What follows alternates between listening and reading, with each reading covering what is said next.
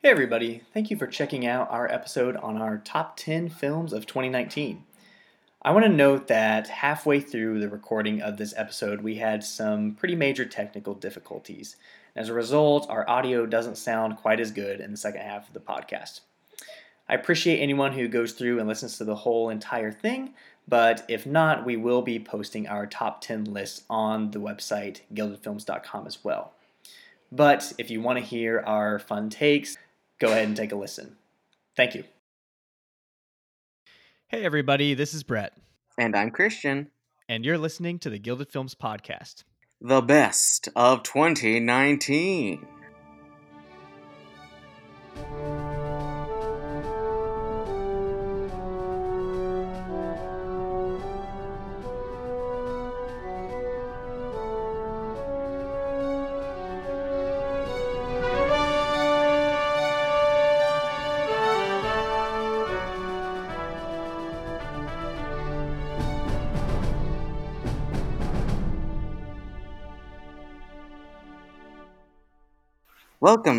Welcome everybody to the Gilded Films Podcast. I, as always, am Christian. With me, as always, is Brett. And we are joined today by a super special secret guest star. We haven't seen them since October. It's Nancy Myers. It's Zay. Hold on, dearie. I'm coming in from my very nice kitchen. Welcome to Zay. Hello, Zay. Welcome to Zay, starring Kristen Wiig. Oh boy, y'all, we're in for a fun episode. Let me just say that. So, like we said in the little intro there, this is the best of 2019. Honestly, after looking at it, it was a year full of pretty lit movies. The Oscar nominations came out yesterday at the time of recording, so we might delve into a little bit of those with our top 10. We're going to guess each other's top 10s and have a grand old time. So, take it away, Brett. Yeah, I spent your entire introduction just like trying to predict what you're going to refer to Zay as, and Nancy Myers didn't come to mind immediately. And don't ask me why that was the first thing I could think of. I have a nice kitchen. But no, so Oscar nominations just came out. Honestly, I think the Best Picture race is really good, except for like one or two movies. Obviously, we've got some issues with the acting nominees. They are very white. The directing category is very male. Nothing new, but especially in a year like this, is probably going to see as we go through our lists. Pretty awful, not going to lie. But we will see. We will see which films make our list, see how they compare to the Oscars, the Best Picture list, maybe. But first, we're going to start with something a little fun, something we haven't done before. And so rather than just forming our own lists, we decided that we would try to predict each other's lists. And so I was tasked with predicting Christian's is tasked with predicting Zay's, and Zay is going to try to predict mine. And so we're going to start with that. Go from there. Christian, would you like to give us a go and tell us what you think Zay is going to put on their list? Okay, so I have these written down. Here they are. A gay movie. That's in general. Which one? I do not know. Portrait of a Lady on Fire. I'm the reason Zay got to watch that. So that's true. Forever grateful. Midsommar. Parasite, because, everybody loves that. Amazing Grace, because I remember commenting on that after I saw it, and I was like, you were right, it's pretty good. Wild Nights with Emily. I guess when I said gay movie, I should have just went for it and just said these. Also a gay movie. And one that I saw today, and that you were very excited about, Loose. Yeah, so that's what I got. Okay. I know there's not or anything, but, these are the ones that I remember you talking about the most. Okay. Very nice. We shall see. Zay, okay, what do I have on my lists? Okay. So I went far. I did the whole 10. Okay. The first one's very easy. Toy Story 4. Duh. And Parasite, Little Women, Portrait of a Lady on Fire, Marriage Story, Uncut Gems, 1917, Us, Ad Astra, and Once Upon a Time in Hollywood. Okay. They're all very bro movies. Well, Yeah. Little Women, the bro movie of the year. it's true. Okay. So Christian, I went the full 10 for you as well. I think my top 5 is pretty good. It's after that I'm kind of nervous about. Your number 1 I think is going to be Parasite. It might be The Farewell. I also have Marriage Story. I have Knives Out. I think Portrait of a Lady on Fire is going to be there as well. I also have Amazing Grace on your list. Seems like your favorite documentary this year. Jojo Rabbit. I have Booksmart. I have 1917, and I have Little Women. In that order. Okay. So, Well, let me just say, don't make a joke out of yourself. very funny. I have to go. All right. Well, we will revisit this. We'll see which ones we got right, which ones we missed. But for now, let's start out. Number 10. Zay, would you like to take us away with your actual number 10 pick? I sure would. My number 10 is Dark Waters, directed by Todd Haynes. It came out around Thanksgiving, and after I saw it, I was screaming at everyone about everything about this movie. So I went, and I love Todd Haynes is one of my favorite directors. After seeing this, it kind of just confirmed it. But I only saw it because he had his name in it. The trailer just looks so boring. I was like, oh, is this just a legal drama? Whatever. No. Oh my god, it's just anxiety for 2 fucking hours. It's Mark Ruffalo plays I don't know the official term, law person, and he's investigating. A lawyer? He might be a lawyer. I don't know, or a defense attorney. There's like different terms, whatever. And then like he goes to his hometown, which is like his farm is being poisoned, and he's like, well, where's like it coming from? He's like a water supply, and that's when we find out that this company has been putting Teflon. Teflon has been like making shit for years, and it's in everything, and it's in every human body, and it's super toxic.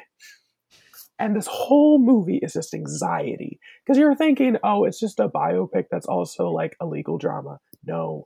Todd Haynes is like, that's not good enough for me. I'm going to make you sweat. And I think it's just his, like, the humanity he can bring to his films that really makes it. That even though it's only my top 10 because Anne Hathaway has such a nothing role in it, which I'm so surprised because his women in his movies are usually so well written, but she has nothing to do, and it makes me so sad. I don't think either of you saw this one, though. I did not. I did not. No. Shame. When I saw the trailer, I mean, I haven't seen that many Todd Haynes movies, but I was just like, this doesn't look like a Todd Haynes movie. It doesn't really feel, but if you look at his like older stuff, he really is like invested in environmentalism and stuff like that. So it makes sense. Nice. Coming around. I can only assume this is set in the 1950s and Julianne Moore makes a cameo. No, it's like the late 90s into the early 2000s. Well, very nice. No Julianne to be found. As Todd Haynes says, wow, that one kid say he saw my movie. Not enough people saw it. It went wide and everything, and then people were like, eh. Yeah. Just pretend it's like a Hulk like prequel. Or Catwoman prequel. Go do whatever you want. All right. Okay. Well, I'll go in with my number 10. This is one that I know we've all seen and I think we all loved a lot. It is from earlier in this year, Olivia Wilde's Booksmart. And so this is a teen comedy featuring Beanie Feldstein and Caitlin Dever as these two high school seniors who have kind of reached the end of their high school career. They're both going off to, well, as we find out, one is going off to prestigious college. Like straight A students, whatnot, spent their entire high school careers doing basically nothing but studying and making the grade, and of course, hanging out with each other. And then they get to like the last day of school and realize, wow, everybody else got grades that were similar to ours, grading in similar colleges, but they actually went out and had fun. And so they take the night to go out and do that, go to some parties, get around, maybe drink some alcohol, do some drugs. I don't know. But it kind of turns into a big adventure. It's often been like perceived as like a new version of Superbad. I actually think it's a lot better than Superbad, if I'm being completely honest. I think Beanie Feldstein is an absolute star in the making. I think both of them have great careers ahead of them. But they're both super great here. Very, very funny. Probably the funniest movie I saw this year, the one that made me laugh the most. And since we're just going to reference Todd Phillips all the time and how much that movie sucks, this is like the response to when Todd Phillips said that woke culture ruined the comedy. Like when all that stuff came out, I was like, he obviously didn't see Booksmart. But definitely like a great script, one of the best, original screenplays of the year, a great directing debut for Olivia Wilde. And honestly, one of the most fun times I think you'll have watching a movie in 2019. And so that's my number 10, Booksmart.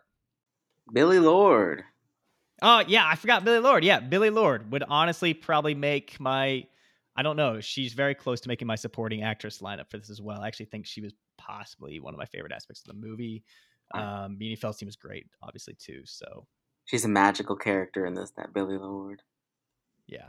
She shows up at those random points, and it's just like everybody laughs during those scenes. So, all right, Christian, let's hear your number 10. I take it there was silence from Booksmart because we want to save our thoughts for later. That's what I assumed. I was going to just assume that. So I'm saving my thoughts then for later. Okay, my number 10 pick is the Josh and Benny Safdie brothers film Uncut Gems.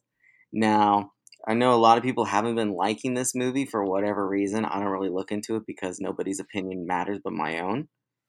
And there's a couple other people that I read, but I really like this movie. So I don't really know how to describe it, except I'm just going to read the letterbox thing here. So Howard Ratner, who is Adam Sandler in an actually good role. This ain't no Jack and Jill. A charismatic New York City jeweler, always on the lookout for the next big score, makes a series of high-stakes bets that could lead to the windfall of a lifetime. This man is a complete gambling addict. There's a basketball player who I should know his name, and Brett might hit me if I don't. Kevin Garnett. Okay, so he's like a real basketball player playing himself in this.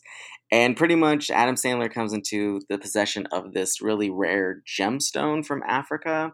And there's like this whole business of him keeping it because he needs to put it at auction. But Kevin wants it because he feels like it's going to give him the best feeling to play the basketball game. The big game. Judy and Mickey show up. They sing for the big game. But yes, it is. Blackface. In what? In blackface. I wasn't going to say that, but okay. But no, it's a very chaotic movie. There's not a whole lot of slowing down in it. Adam Sandler, is a very, I don't know, he's a scummy character. You don't really find anything to like about him. Especially, he ignores his family as well because of this constant gambling addiction and this wanting everything better than he has. And you don't like him at all, but I love this movie, and I really found the editing in it really great. I know a lot of people felt that way about Good Times, which was the Safdie brothers' last film. And yeah, it just, I don't know, it made me so anxious throughout the whole thing. Because that was the first thing I texted afterwards to Toby. I was like, this movie don't let down. Like, there's constantly stuff happening. It's funny. I was listening to a podcast today. It's actually the Rewatchables. I've never listened to it before, but the Safdie brothers were on it, and they were talking about Happy Gilmore, which was like amazing. It's funny. So that movie takes place 2012, and I never really got the significance of why that is. They don't really explain it. It's because they originally had Joel Embiid, who is a current basketball player, to do the movie, but then the season started, so they had to do a player who was like recently retired, and so like that's the only reason it's set in that time with Kevin Garnett. He's all they could get, but yeah. Interesting. I thought it was just because The Weeknd wasn't famous yet. That was my reason pulling it out, because I don't know anything about basketball. Yeah, and I was like, okay, so like, does that like was The Weeknd on beforehand? He was actually supposed to be like very famous at this point. And they're like, oh shit, we can't make him famous now. But Could you imagine wild movie. Michael Jordan in this? Oh my God. I agree. It's a very tense fucking movie. The whole time I'm just screaming, "You fucking idiot! Stop!" and then I'm just like, Idina Menzel is the only person I trust in this movie. But even then, she hasn't left that man yet. True. I like the fact that she's in this, because she doesn't really get a whole lot of roles that aren't animated. It's true. Yeah, it's very against type. And there's like the whole situation with the security. I'll say like the security station, which is the glass part that you have to go through before you actually get into the jewelry store itself. And how that plays a pretty big part in the later half of it. And that's like, you're so claustrophobic with those poor men that are trapped in there, because he's like, again, an idiot, a scumbag, watching his little basketball game, making sure he wins, or else, something will happen. Yeah. Okay, Zay, let's hear your number 9. Okay. My number 9, I guarantee, is not on either of your lists.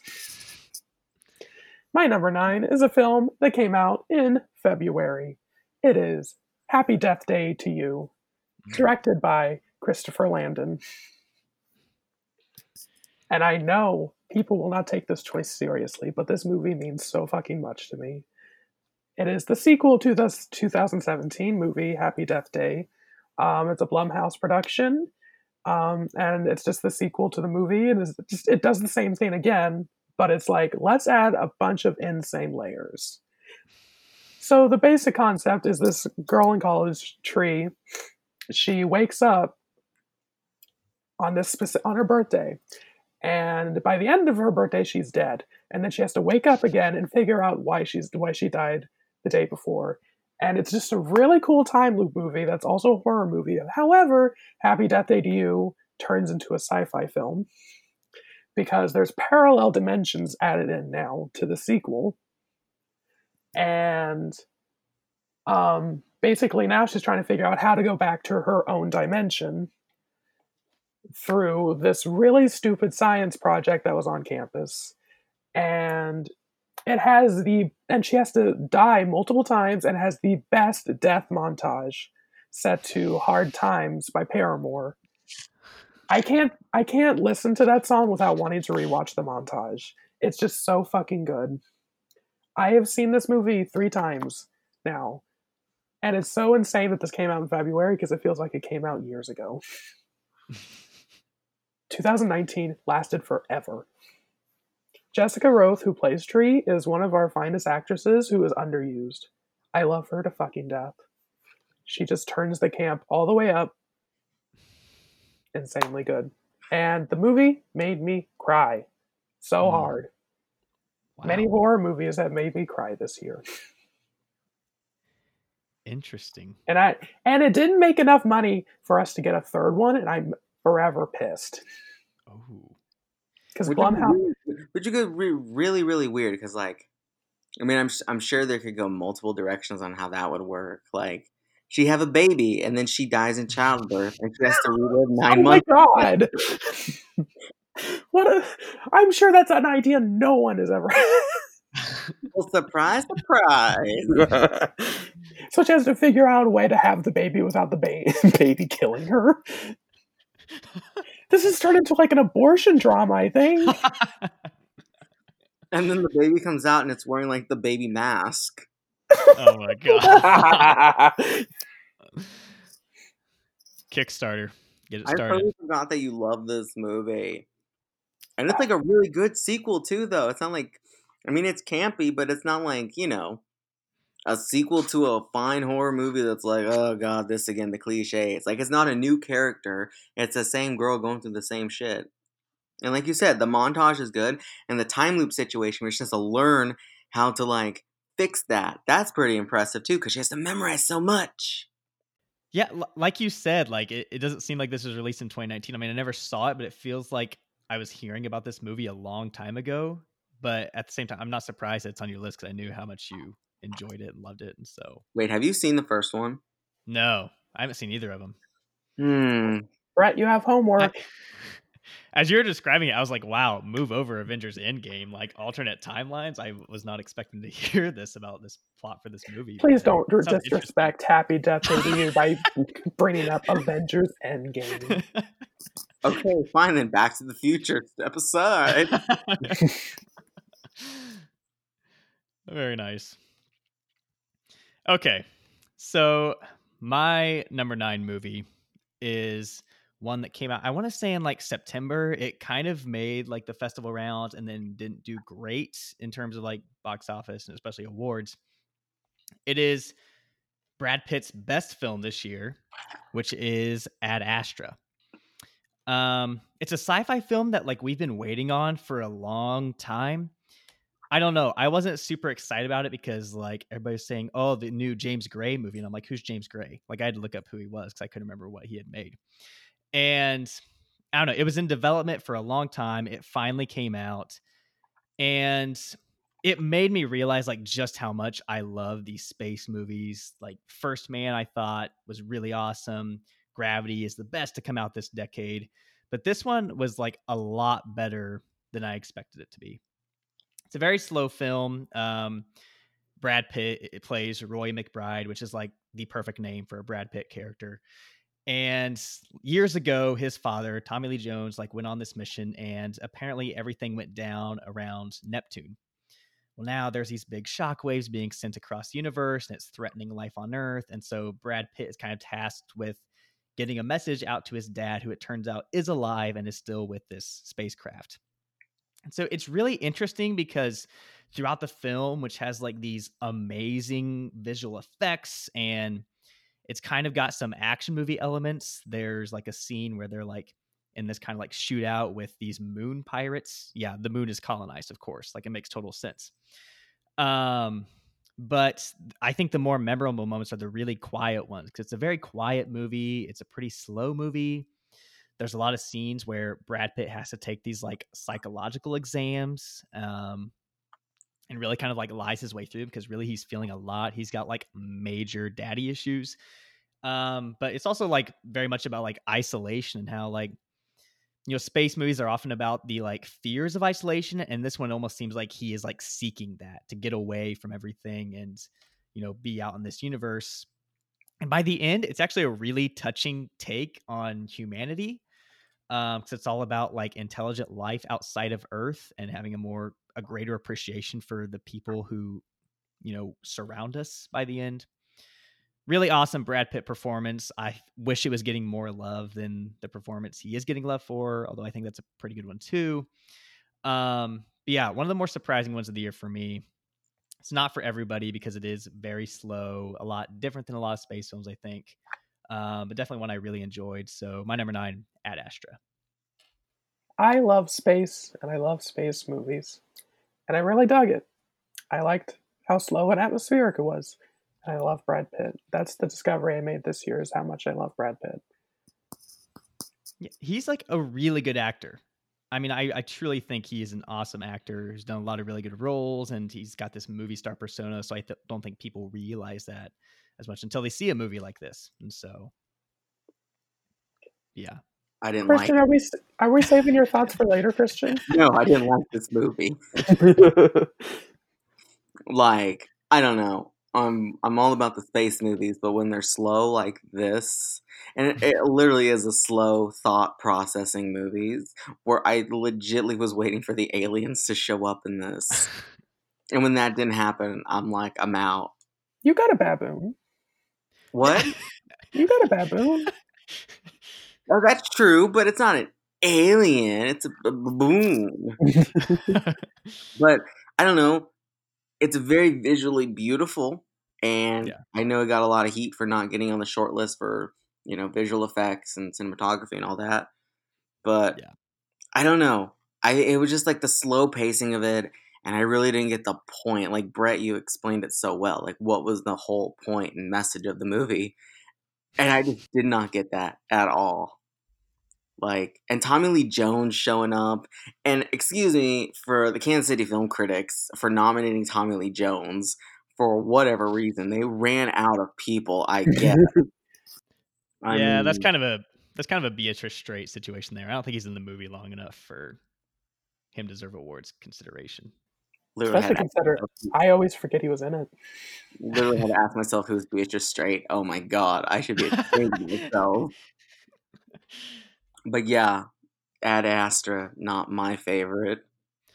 I will say, like, in my opinion, best visual effects of the year, and I really don't think it's that close, to be completely honest. But I can totally Wow. understand. Alita, Battle Angel, left heartbroken. Honestly, I haven't oh, seen it, I do so have a story about this. This is the movie that I went to go see, and when it was over, the lady in front of me was like, "Wait a minute, what time did this start?" And I'm like, "2 hours ago?" I remember. Oh, they sent me to the wrong theater. She had sat for the last 45 minutes of this movie, and when it was over, she was confused and was like, "Did I miss it?" It's like, "You're in the wrong theater, sis." Oh no, that would she be a works for terrible experience. Leone. So that's my fun story, I That's guess. it. Ad Astra. Very nice. All right, Christian, let's hear your number 9. All right, my number 9, as I'm chewing my French fry, is Jojo Rabbit, Taika Waititi's movie about a little boy named Jojo who has an imaginary friend who just happens to be the Fuhrer himself, Adolf Hitler. Hilarity ensues. But the hilarity ensues between them, not so much though when he discovers that his mother is hiding a young Jewish girl in their attic, a la Anne Frank, and he has to decide, well, does he want to give this Jewish girl up and she gets killed and his mother and him also might get in trouble, or does he keep her safe, risk it, and still possibly might get this girl captured and his mother and him in trouble? It's a dilemma. Hitler guides him along the way. This is considered a comedy for whatever reason. I mean, when you see it, you'll kind of know. It's been getting a lot of flack. Again, I don't know why, nor do I care, because when I saw it, I really loved it. I saw it with a packed audience. We were all laughing. I was laughing. This is my kind of humor, not like Nazi humor. But think of it like this.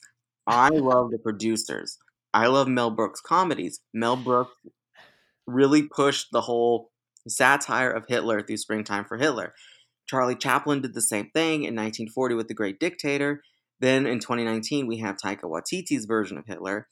And it's just hilarious to put him down in such an odd way that he's the most like flamboyant, Paul Lynde inspired idea of this poor kid who's so radicalized into the Hitler Youth that he don't know what else to do.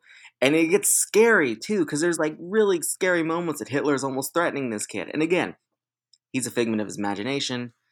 There's sadness in it. Scarlett Johansson, she's the mother in this. She got an Oscar nomination for it.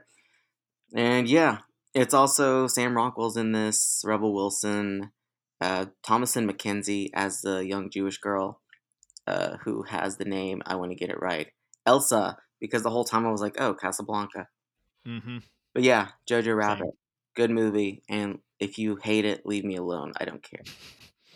I definitely don't hate it. For me, it was like a solid 4 out of 5 star movie. I don't know. I didn't think it was as simple as Taika Waititi was like giving Nazis a pass. I don't really know where that idea came from. It's Yeah, very clearly a satire. I mean, I think it really pulls on like the absurdity of everything that happened and kind of using comedy to tell that. And I can understand why that might rub people the wrong way sometimes, but I don't think that's what Taika Waititi was trying to say. But yeah, I really enjoyed it. I thought the whole cast was great. Thomasin McKenzie is like, she's kind of like Beanie Feldstein. I hope that she's going to be like a huge, great, getting tons of roles coming out after this and Leave No Trace last year. I thought it was really great and really funny too. So I enjoyed it.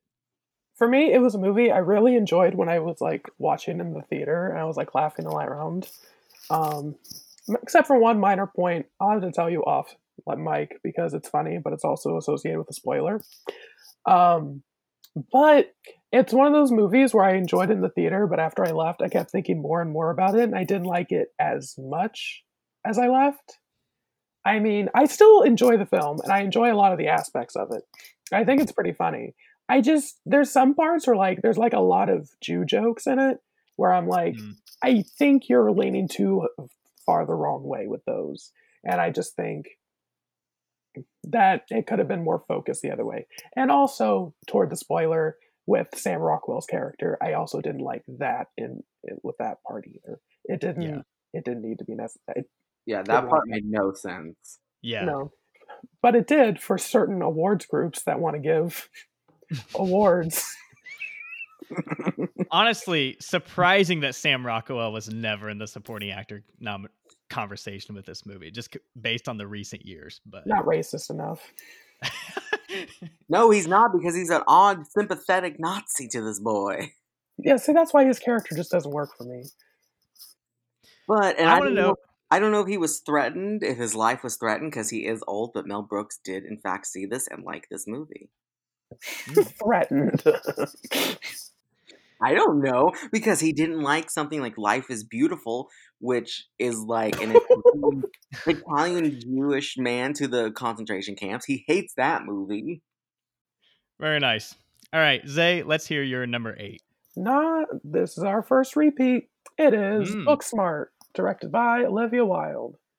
It's such a good, lovely, cute, funny movie.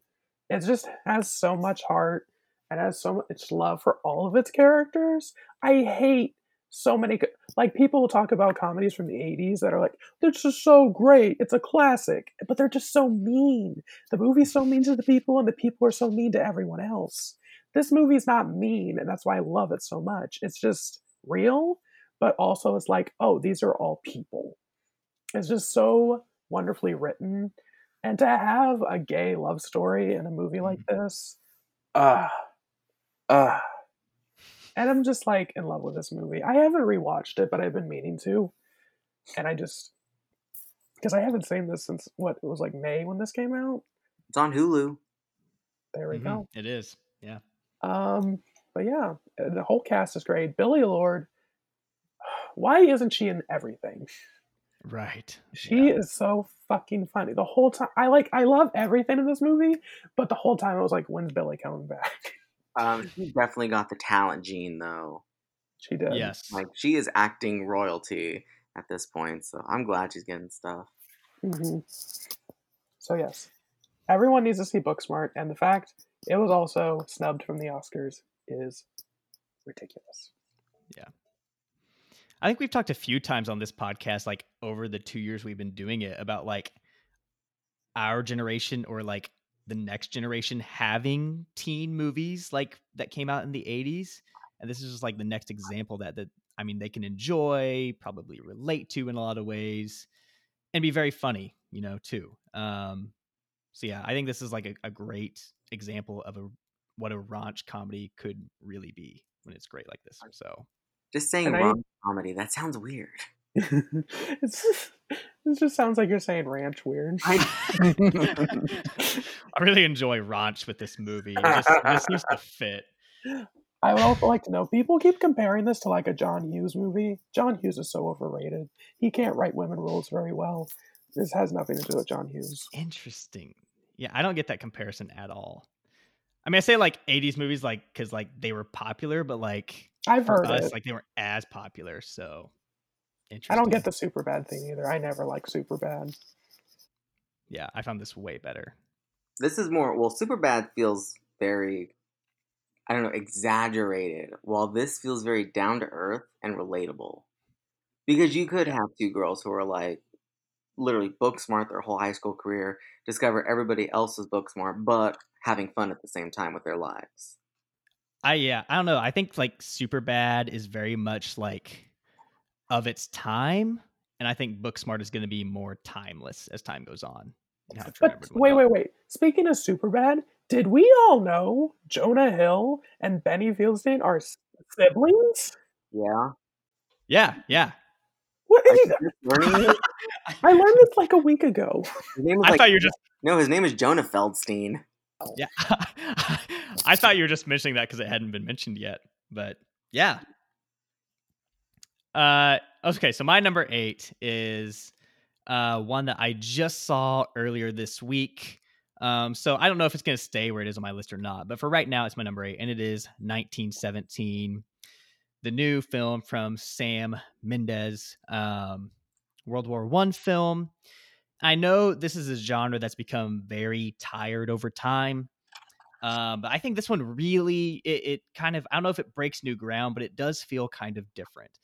Part of that may be because of the whole one shot technique, which I thought was pretty marvelous, but it also had a lot more emotional depth than I thought it would as well. And I found the story very, very intriguing. Kind of similar to Saving Private Ryan, it's not so much about telling this huge story about World War I overall, but focusing on one particular story, focusing on a specific set of characters and their experiences. And so what this is two soldiers, played by Dean Charles Chapman and George McKay. They are tasked with getting a message to this front of soldiers of 1,600 men that the German army has basically set a trap for them. And so they got to get this message to not attack or they will all likely be killed. One of them happens to be the older brother of Dean Charles Chapman's character, Game of Thrones reunion, Tommen and Robb Stark, Richard Madden. Yeah, really great. I think it's some of the best cinematography of the decade with what Roger Deakins does here. You know, Deakins has proved himself time and again to be one of the absolute legends, but this is really, really spectacular. Not just for the whole one shot thing, which could have easily become a gimmick, but just for how beautiful it is. I mean, there's some scenes near the end that take place in like this ruined little town that's been ruined and tarnished by war and set at night, and all we see is kind of the light of fires to guide the way. Just outstanding, amazing imagery in that scene, and a lot of scenes in the movie. A heartbreaking movie in a number of ways. George McKay gives one of the most surprising performances of the year with what he does here, both physically and emotionally as an actor. Definitely a very British film. My one criticism of this, I think one of the big war tropes that it carries on is that it can sometimes be very, very black and white about heroes and villains. Like all the Germans are just like nothing but villains and that's all they know. That's what it kind of feels like throughout this thing. But other than that, I thought it was very well done, flawlessly crafted, great production design, really, really interesting movie, and great work from Sam Mendes as well. So 1917, my number 8. What's it nominated for? 10 Oscars. 10 Oscars. Let me pull it up here. I know we got a big list, mostly tech awards, but some above the line as well. Best motion picture of the year, best directing, original screenplay, cinematography, makeup and hairstyling, production design, score. I forgot to mention the score. The score is freaking phenomenal. Thomas Newman. Oh my gosh, it just enhances the story in every way. Visual effects, sound mixing, sound editing. So it's tied for second this year after a film that we will not mention. So There's another film.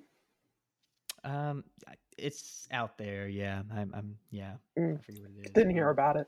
Yeah, same. I really enjoyed 1917. I really surprised everyone, including Christian and Brett.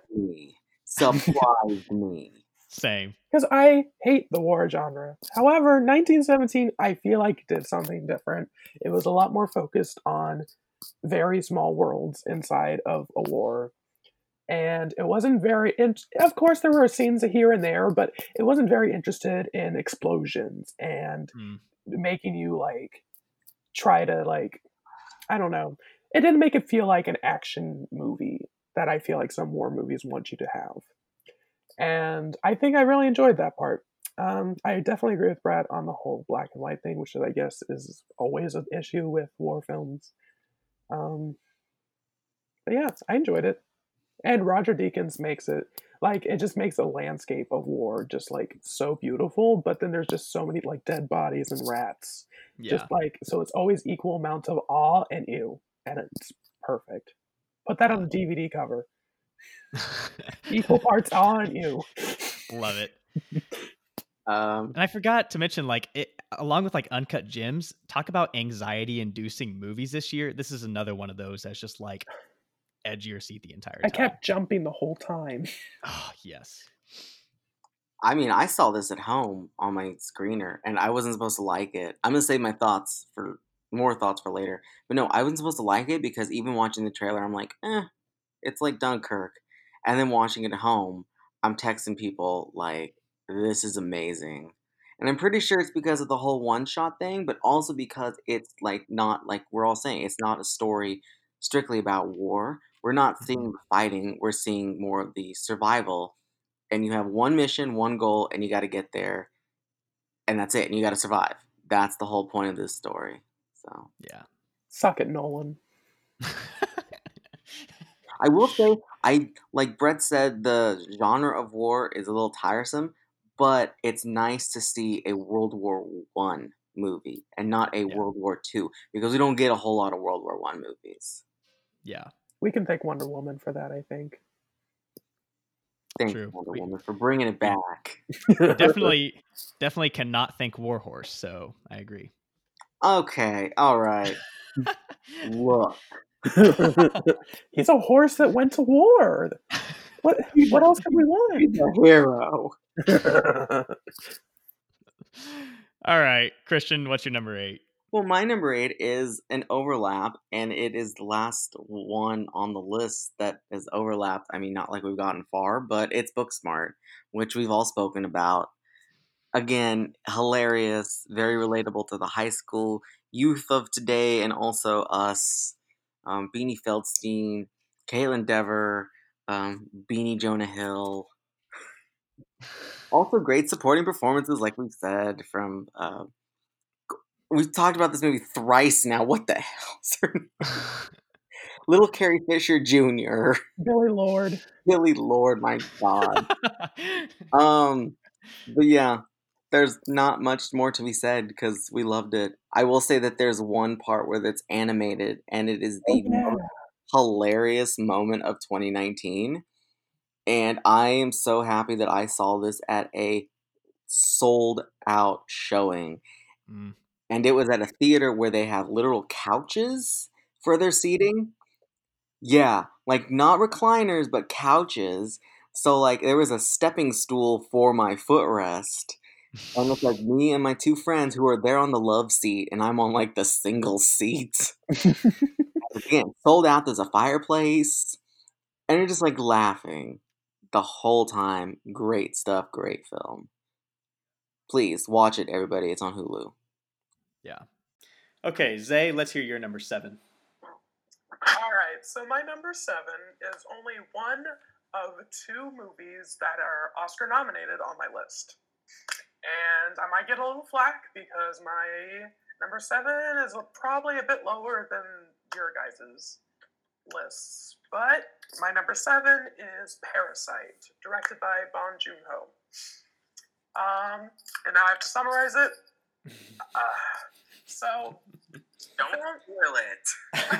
spoil it. The film takes place. Well, honestly, it's such a good movie. If you don't know what it's about, just skip ahead a little because it's so much better if you have no idea what the fuck's going on. Yes. But it's about a South Korean family. They're impoverished, live in a very shitty part of town, and they just, you know what? I'm going to keep it small detail because I really do want people to enjoy it. So, but basically, they find a way to scheme, a way to get a lot of money out of a very rich family in town.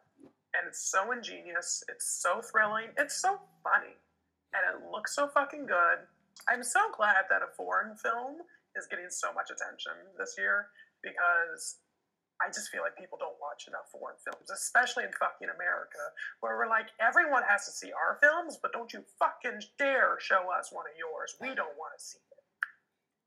And even so, it's a hit film, but it's only made like 30 million here. But that's like a lot for a foreign movie. No, don't get me wrong. For a foreign movie, that's a lot. But yeah, overall, not terribly great. So yeah, but it's such a great movie with a fantastic cast who were all snubbed for the Oscar. It's just so smartly written, so smartly edited. There's just so many good elements of it. I think if I had only one critique, and sometimes it gets a little juvenile and a little like it gets its ambition, lets it get ahead of itself sometimes. But overall, I think it's pretty much a perfect movie. I love it. Yeah, there's not much I can say about this film without like worrying that I'm saying too much. So I'm gonna keep my thoughts on it to a minimum for now. So okay, so my number 7 is we've had a lot of like sophomore features this year that have been really good. One of those comes from Jordan Peele, and it is Us. So, starting off, as I mentioned before on this podcast, the most snubbed performance of the year, because it is the best performance of the year, in my opinion, is Lupita Nyong'o in this movie. As I said, playing 2 roles, playing Adelaide and also playing her version of the Tethered, which are these like doppelganger characters. The Tethered, she is just so easy to empathize with on one hand, and then so terrifying on the other. There's just so many things she does with her voice and with her eyes and just with her overall expression that is just absolutely masterful. Winston Duke is really awesome too, as her husband Gabe in the movie. Gabe/Abraham, as I think is the tethered name. And the whole cast is great. Basically, these 2 characters and their 2 children are on a beach vacation where all of a sudden these doppelgangers start appearing to kind of basically, we don't really know what they want at first, but it seems like they're kind of hunting them down, and we really don't know why. This movie is really mysterious. It is very trippy. It is a full-fledged horror movie. You know, that was one thing that Jordan Peele was very big about, was that, you know, with the Get Out being nominated for Best Comedy at the Globes for some reason and people not calling it a horror for some reason, he was like, okay, fine, I'm going to deliver a very much a horror movie. And it is frightening. But what I love most about it is that I love movies that inspire discourse that can differ. There are a lot of interpretations of this movie and ways that it can be interpreted, and I like hearing all of them. You know, I've had my own. You know how it talks about, you know, the oppressed folks and what that means, and you know how we look at ourselves and whatnot. But there are a number of ways that people can look at it, which is basically part of the reason I love it so much. I think only truly great films really inspire that the way this one does. And obviously you can see his influence from Rod Serling to Hitchcock to, you know, all these great directors that have come before, and how that kind of influences his work as well. So that's my number 7, Jordan Peele's Us. Hold on. I'm getting a phone call. I'm getting an incoming phone call. The Academy Awards are canceled, and we're just going to go ahead and give Lupita the Oscar. How about that? Nice. Wow. Hey, answering a phone call? But no, it is. I love this movie. It's in my honorable mentions. I think it's like number 14. It's a movie I love so much, especially with Lupita's like center performance. Like, it would be a good movie regardless, but she transcends it. Mm-hmm. And that scene with Winston Duke's thighs. And the score is perfect. Yeah. Like, and they incorporated it into the trailer so fucking well. Mm-hmm. Yeah, I think my only problem with it, it's got a lot of ideas, and I don't think every idea works. But Jordan Peele just like takes so much of what he loves and what he thinks about, and just threw it in the movie. And I love that. So you know what? And it's one of the highest grossing original films of the year. Yeah. If not the most. But that's what it says about the horror genre. It's the original thing that's keeping going. Yeah, for sure. I'll save most of my thoughts for later. I will say the second time I saw this in theaters, with Toby, actually, there's nobody in our. Well, there's one lady in the theater, so we really got to talk through it, and we kept pointing out things to each other, like the tiniest little details that we didn't notice before. But you read up on them, like there's a scene where the doppelgangers are eating rabbits. I had no idea that that was what was happening there, and just like the second meaning to everything. And yeah, it's a great film. Yeah, love it. I saw a lot of people, particularly on film Twitter, like getting really excited and thinking that Lupita would be nominated because she won all these critics awards, and I was like, did we not learn anything from Toni Collette? Like, Sure fucking didn't. you know, of course she. I was not one bit surprised that she didn't get nominated. It's because you know the Oscars are not only racist but biased against horror. So We're not surprised, but we're disappointed. exactly. All right, Christian, let's hear your number 7. Well, my number 7, Christopher Columbus was an evil man.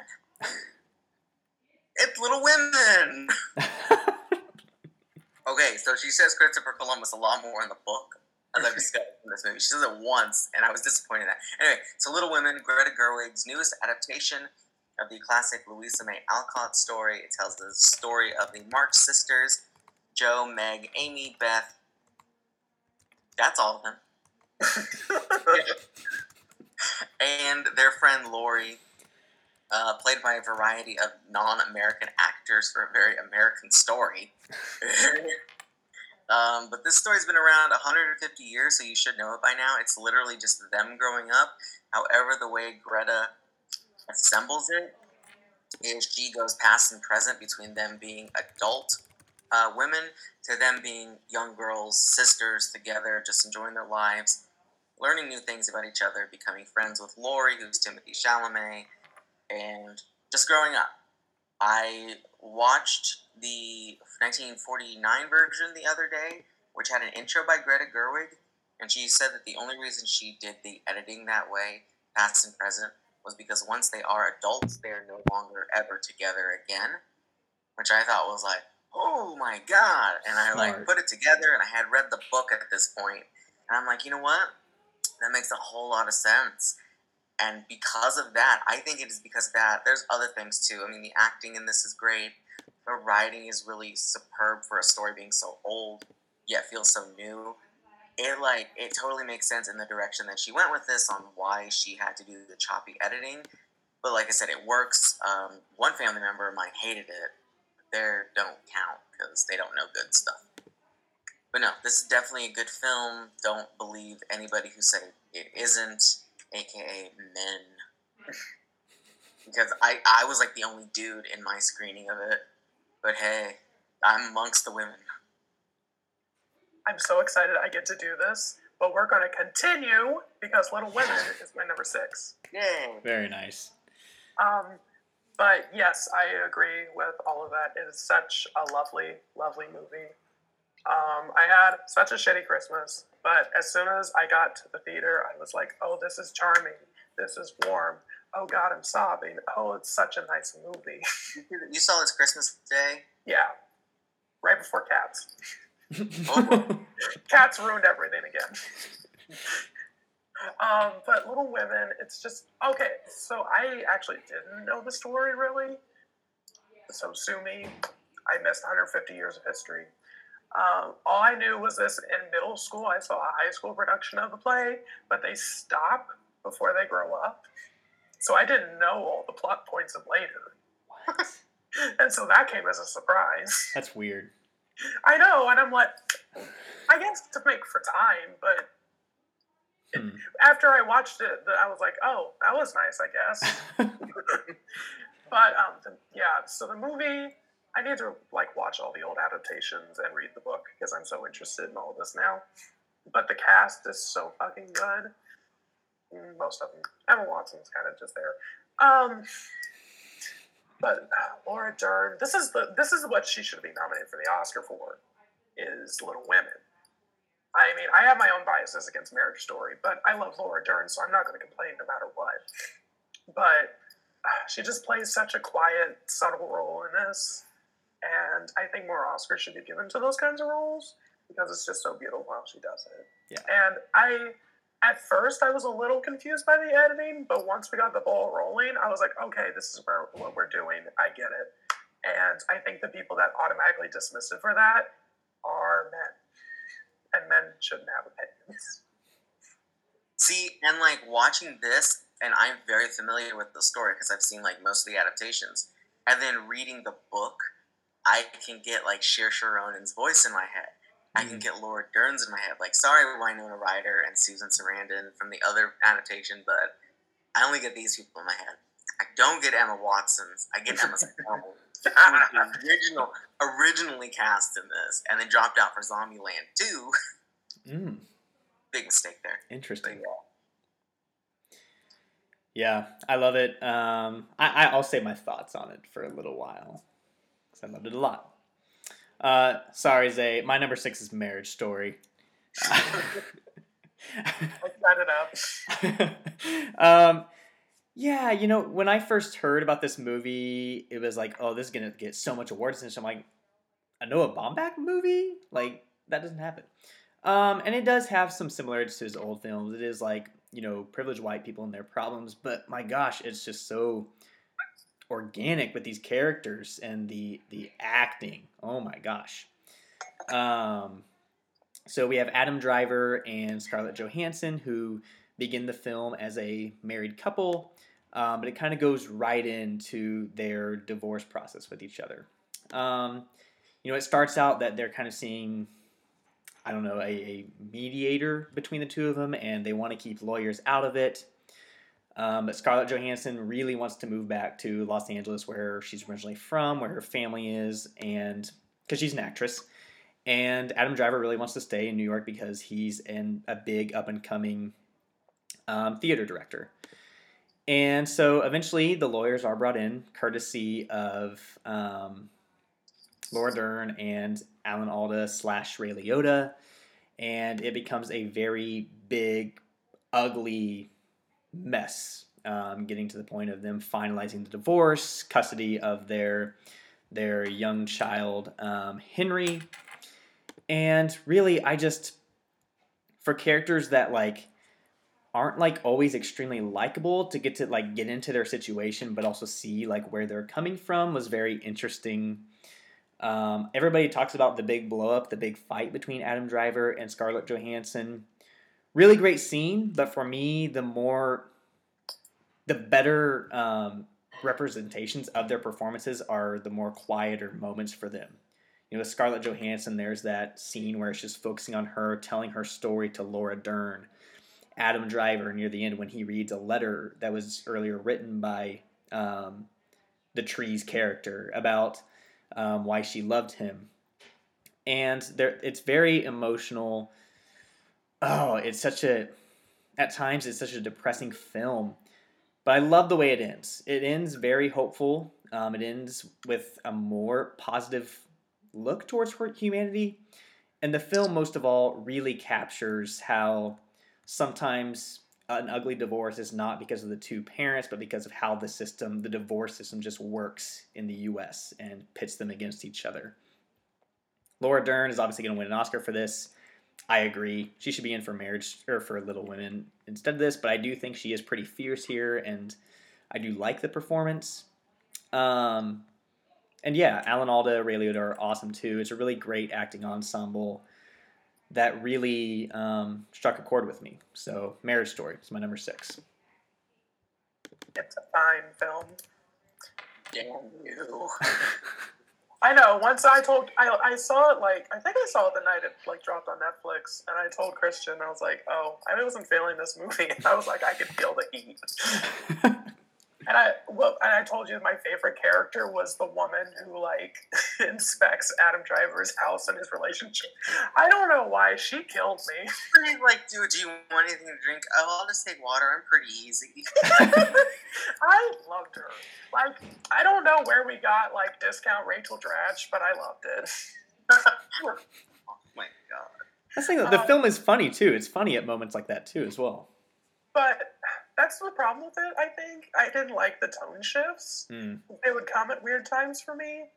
And I don't know. I just didn't the characters didn't click for me until much later, and by that time I was like, oh, it's too late.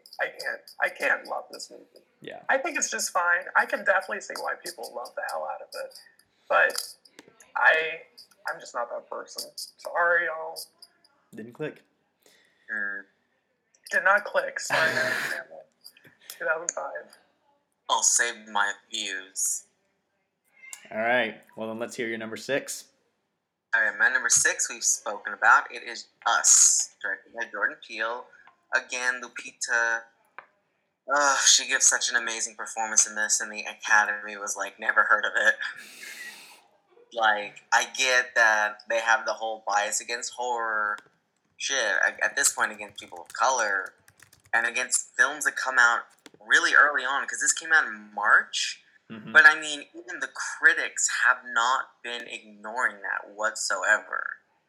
Like, critic award after critic award, she's been winning, and then suddenly you get to the actual, like, whatever this is, I guess the Hollywood Foreign Press Association is critics' choice, but whatever. But there's like she's not here. She's not in the Oscar race anymore, and that's unfortunate because she plays 2 roles that are very complex, really even more complex once the movie ends. I won't spoil it if nobody has seen it yet because it's really a sort of like a shocking ending, yada yada. But God, I really wish she was in this, and once it went past the last name N on this, I was like, oh my God, she's not in this, and wholeheartedly disappointed.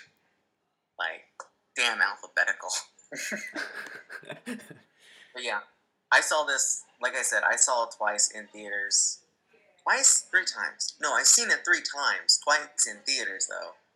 Really rewarding experience. Like, the first time I was shocked at the whole thing. I had to see this opening night because I didn't want to get spoiled or anything. Mm-hmm. And it turns out a lot of people that I work with have never heard of this movie. What? Yeah.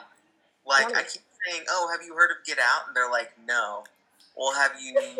Who are these people? What the? I'm like, well, have you seen Us? And they're like, never heard of it. But then they're like, oh, I really think that Name Redacted is going to win for that clown movie. It's like, oh, okay. Priorities, I guess. I bet they think oatmeal spicy. Well, let me just say they cried through The Lion King and the remake version. So did I. Cried laughing. So, but yeah, my God, this, I know it didn't have quite the impact like Us had, because I mean, you know, people still talk about Us. Get Out. Yes, the impact that Get Out had, but they don't. Literally, the Academy, it feels like, oh yeah, we'll give it to Get Out just because cultural relevancy, blah blah blah, and then it's like with Us, did we already do that? Do we have to do it again? Fine. Especially because they could keep calling Get Out elevated horror. Yeah. You couldn't really call Us that.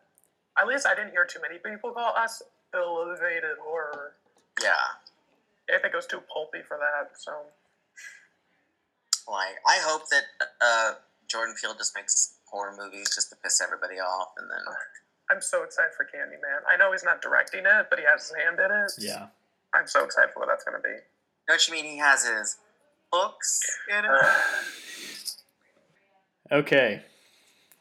Zay, let's hear your number 5. Number 5. I was going to sing, I'm not going to sing. It is Amazing Grace, directed by Sidney Pollack. This fucking documentary. I went to church, literally. Church. This is the documentary about Aretha Franklin recording her live album Amazing Grace at this church. And I don't remember the church or the place or whatever, sue me. But it's just such a powerful film. I'm so glad I went to see it in the theater because I got to hear all the sounds and all the music and just, like, I'm not a religious person, but just feeling all the spiritualism and just feeling like Aretha's just power coming through her vocals. She truly is one of the greatest vocalists of all time. Rest in peace, because God knows we'll never get another one like her. And just to see everyone just reacting to how she can sing, and just like, this was just like a once in a lifetime event to just see all this power in this one room of her singing all of these songs. Like, if there weren't other people in that theater, I would have been just standing up. I would have been jumping. I would have been praising Jesus. I would have been into it. It needs to. There were people doing that in my screening.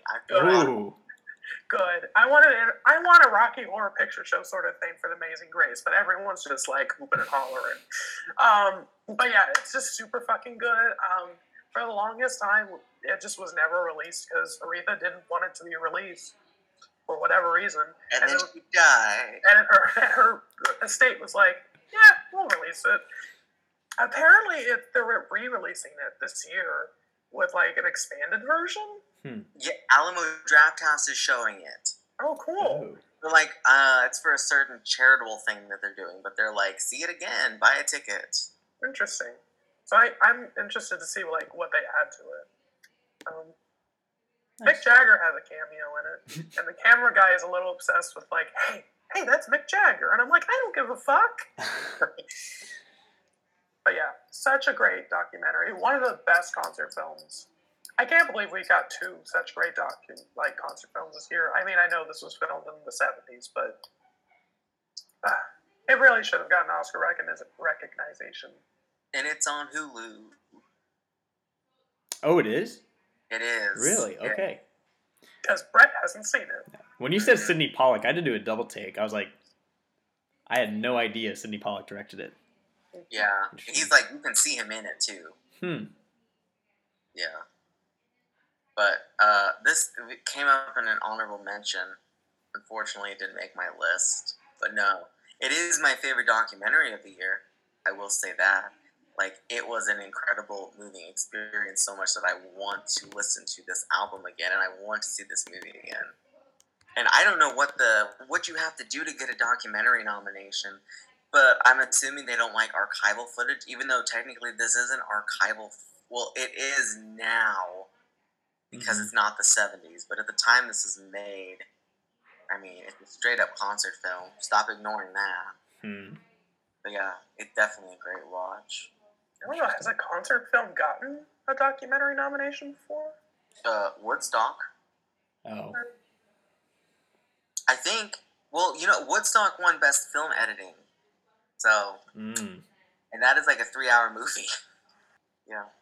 But no, I can't believe Brett hasn't seen it. Then again, I'm not surprised. Well, that's on Hulu. I'll check it out.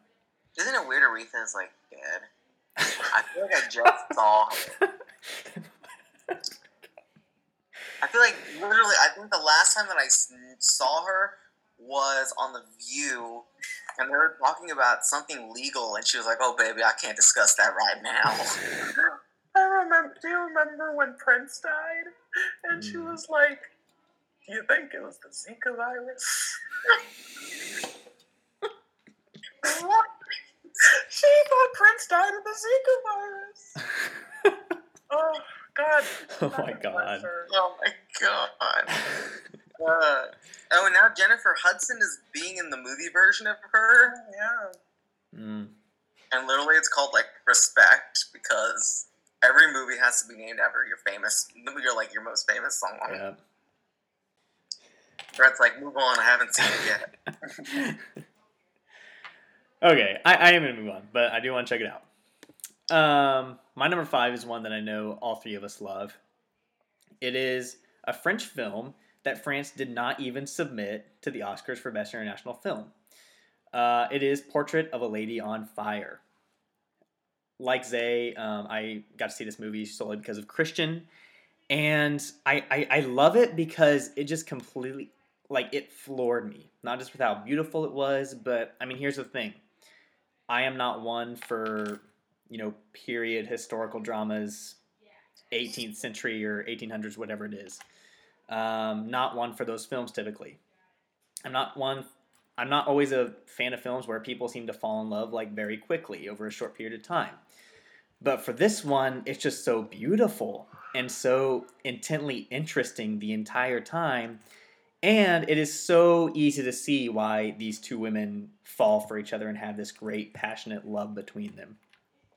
Um, it's the story of a painter named Marianne near the end of the 18th century. She has this task of going to an island in Brittany to paint a portrait of a young woman named Heloise. The kind of twist in the deal is that Heloise can't know that she's being painted because she doesn't like that. They kind of chase the last painter off, and so it's a heavy task. But as these two women get to interact with one another, they basically Heloise thinks that Marion was hired to like go on walks with her. They really get to know one another and really get to see one another and see who each other is. My favorite scene in this whole thing is then they're talking to each other, and I think it's Heloise who says like can name all these mannerisms that Marion has and what that means. And I was just like, wow, like that is passion. So it's really great to see their relationship flourish. The costumes are awesome, extremely beautiful. But Christian, one thing you've said is that every shot in this movie looks like a painting, and that is very much true. Claire Mathon, I'm not really sure how her name is pronounced, but she got screwed by the Oscars. The director, Celine Sciamma, should totally be in the Best Director lineup in my position. This is a great film. It competed for the Palme d'Or at Cannes, and it's basically, I don't know, I try not to get too deep into award season with every film, but this is another one that has just been completely ignored, very unfortunately. And so, Portrait of a Lady on Fire, I've discovered a lot this year and really thought about like what I consider a masterpiece to be for me. And it's not always my favorite films of the year, but the ones who have a nice mix of ones that I love and I just am so impressed with. And this one will probably go down as a masterpiece for me when all's said and done. So it's my number 5. It made my honorable mentions, but not by much. Great film that I'm not one like you, Brett, for period pieces, slow-moving ones. This was just beautiful in really all regards, especially the cinematography. Like you said that I said, the painting thing, the scene that you see a lot on Twitter especially is of her just staring out at the water in the green dress. Mm-hmm. And it already looks like a painting, but actually seeing it within the movie, it's like, yes, this does look like a damn painting itself. That's so weird. And my favorite scene, but I'll also say painting, was, and it's very simple. It is the maid is just staring down, I think, at a book, and the other two are sitting next to her. And everybody seems still. There's little movement around, but oh my god, it's like a painting. And I want it to be all French and be like, bonjour, this is the title of this painting. Lesbians en maid. Yes. But yeah, I'd like to see it again. It's a shame that they're not putting it to theaters till February. Yeah, February 14th. That France is like, let's do another movie for our foreign thing. And they is bringing out the French cigarettes. I am saving my thoughts. French accent. That's all I got. My goodness, I believe that's Ewan McGregor in Beauty and the Beast.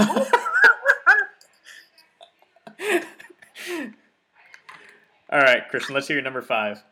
All right, my number 5 is possibly my favorite ensemble of the year and a very surprising film. It is Rian Johnson's follow-up to The Last Jedi. It is Knives Out. Yay. It tells the story of a family patriarch who is found dead after a night of his birthday. His family is immediately questioned.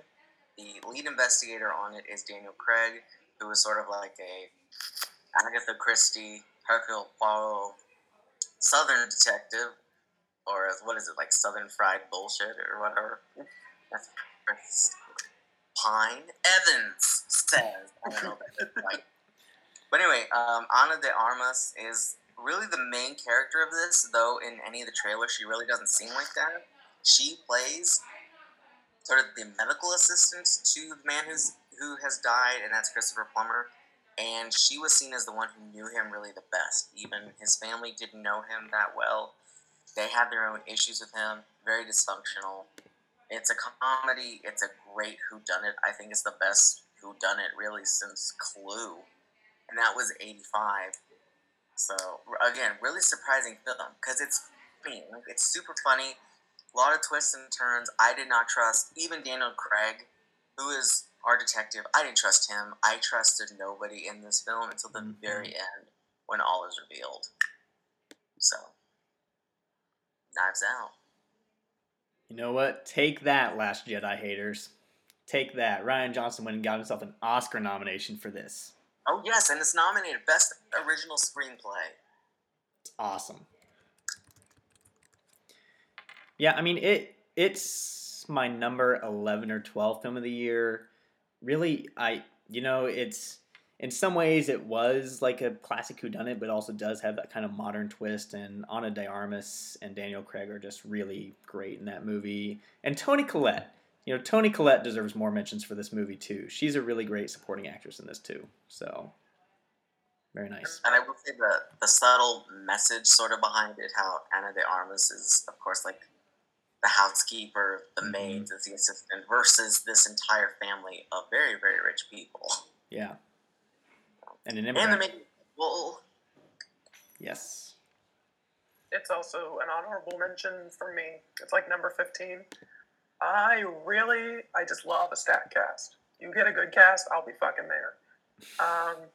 And I think everyone's used pretty well. Like, there's no one there except, I think my only problem was Lakeith Stanfield, because he's just so fucking good, but they didn't give him anything to do. I think they was the only one where I was like, But everyone else, I'm like, okay, everyone's got enough screen time.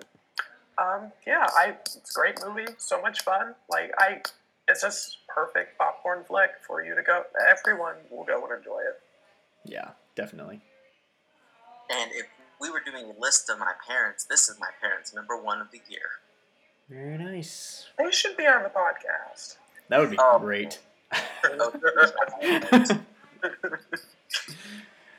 All right, Zay, let's hear your number 4. My number 4. My number 4 is a movie that neither of you watched. It is a French film, Knife and Heart. That's the one that I was like, Toby was like, okay. Directed by Jan Gonzalez. And it is the gayest fucking thing. And I love it. It's a horror film that takes a lot of inspiration from giallo films, but it's also super French. So the basic premise is this director, she directs gay porn, and she is trying to elevate porn to a place where it's never been before. She's trying to make it artsy. She's trying to give it narrative.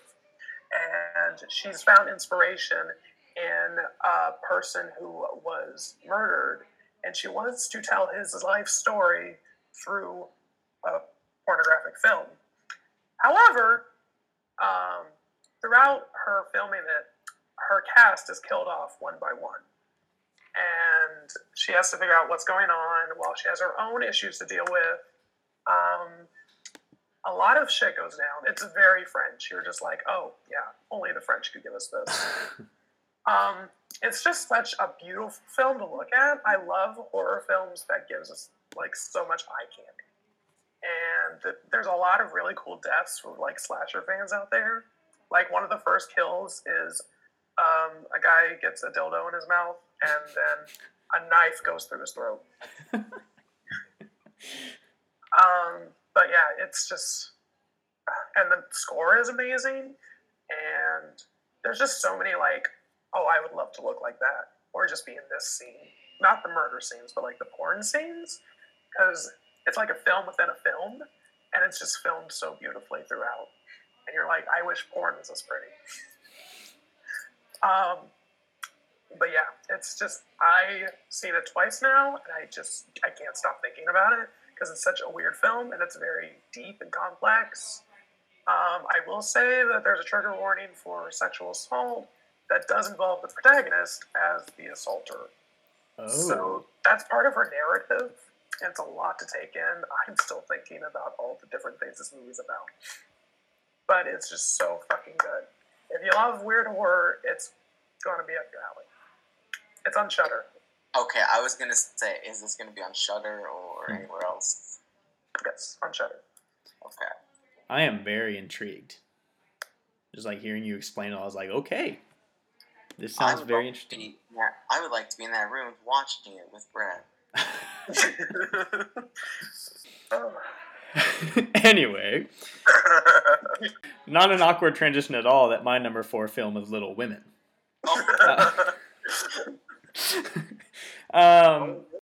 Yeah, my number 4 film, Little Women. Let me start off by saying I had no prior experience with this story whatsoever. Wow, it's 150 years old. I know. Never read it. Never seen a movie adaptation. I didn't grow up with the 1994 one like a lot of folks did. And I thought about exploring a little bit before going and see it, but I was like, you know what? No, I'm going to go see Greta's version first and then go from there.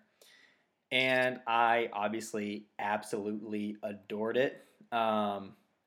Once again, period pieces, like Civil War era. I'm just, those films don't always get me. But this one was just so playful, especially when they're children, you know, where they're dealing with very difficult topics like poverty and war. You know, their father is off at war.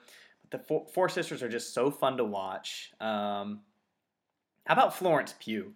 I mean, oh my God. 12-year-old Florence Pugh. I will say, that was when I first saw it, I'm like, okay, it's a little weird that she was a 12-year-old, but she played it so well. Like, they didn't de-age her whatsoever.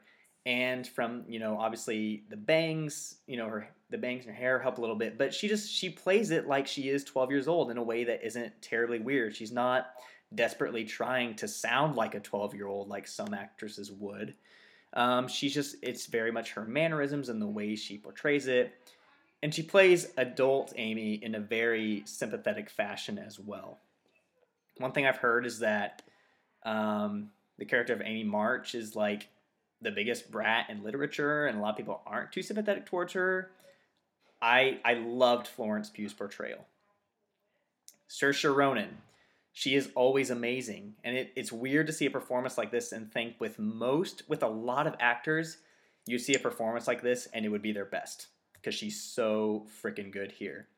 Of course, she's done a lot of other great work, Lady Bird, Brooklyn, whatnot. But yeah, they're both great. I think it might be my favorite acting ensemble of the year, considering the whole cast. And I really love the editing too. I think the editing is fantastic. I think Greta Gerwig was very strategic in choosing when to go, you know, forward in time and when to go back with object placement, character development. I don't know why people see this movie and they're confused by it. You know, I don't get that. I'm sorry if I'm like offending people, but I think the film is very apt at cinematic language, and as someone who has never touched this property at all, it made total sense to me. I went home the night I saw it and just kept thinking about it, kept thinking about the next day. I do want to explore it more, but for now, it's my number 4 of the year. Greta Gerwig, another person who should be up for Best Director, undoubtedly, in my opinion. So, I can't wait to rewatch it without the taste of cats afterward. I really ruined it for myself. But yeah, I also appreciated that they made, it was just the same actresses playing the younger selves. It's very old Hollywood in that way. Yeah. Fucking Jimmy Stewart in his college uniform and It's Wonderful Life. It's just nice. I liked it. Yeah, it really worked for me throughout. So I like the casting here because, like, again, I've seen all of the really theatrical adaptations, and in the June Allison version of 49, Elizabeth Taylor is Amy, and she's like the biggest. She's the biggest little brat you've ever met. Like, no wonder she's seen as an unsympathetic character. And then in the 94 version, she is recast. They aged with a different actress. So it's nice to see 12-year-old Florence Pugh as, like, Amy. And then they, quote, age her. They just give her the bangs. Yeah. I'll say now, she's my pick for Best Supporting Actress this year. That's how much I love this performance. I thought it was great. Did Zach Braff pay you to say this? That's wild. It is. It really is. Oh my God.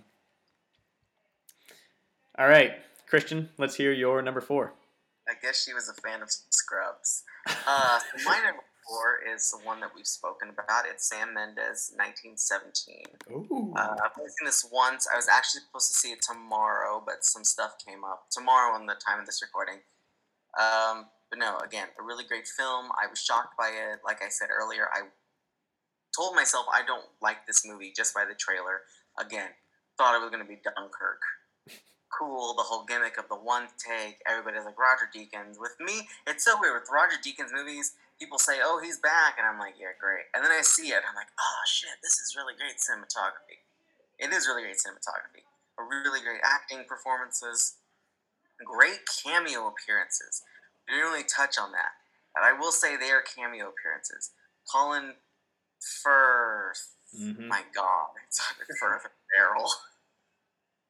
Colin Firth is in this in the very beginning, although the trailer makes it seem like he's the main character. He's in the beginning. What is his name? Brittleback Cumberbottom is in this. Fine role. Andrew Scott, small role. Brett Spoiled, who one of the brothers is Mr. Kit Harington, so I guess that's out of the loop. He's in this. Excuse me? Yeah, you said that when you spoke of 1917. Kit Harington is not in this movie. Oh my God, Richard Madden. Oh my God. They both look the same. Whatever. They're both white guys from Game of Thrones. That could be anybody. But yeah. Again, the performances are good. There's not a whole lot to them, the little cameo appearances, but they make for, they're nice little scenes. And I love the whole point of, get to point A to point B, here's your goal, don't die, go. Mm-hmm. That's it. And it feels like, now thinking about it, it's like a video game. You have one objective. You got to get there, and we follow along with the camera. Literally, it's one take. But the scene that Brett mentioned earlier where it takes place at night is, the best fucking scene. As is the football field dash, I will call it, which is iconic because you see it in, everything. But, yeah. It's very well used in the trailer.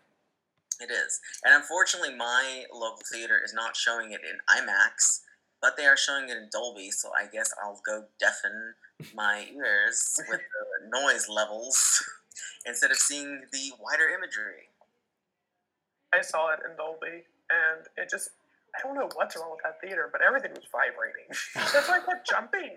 Every time a bullet would go off, and you're like, oh my God. Yeah.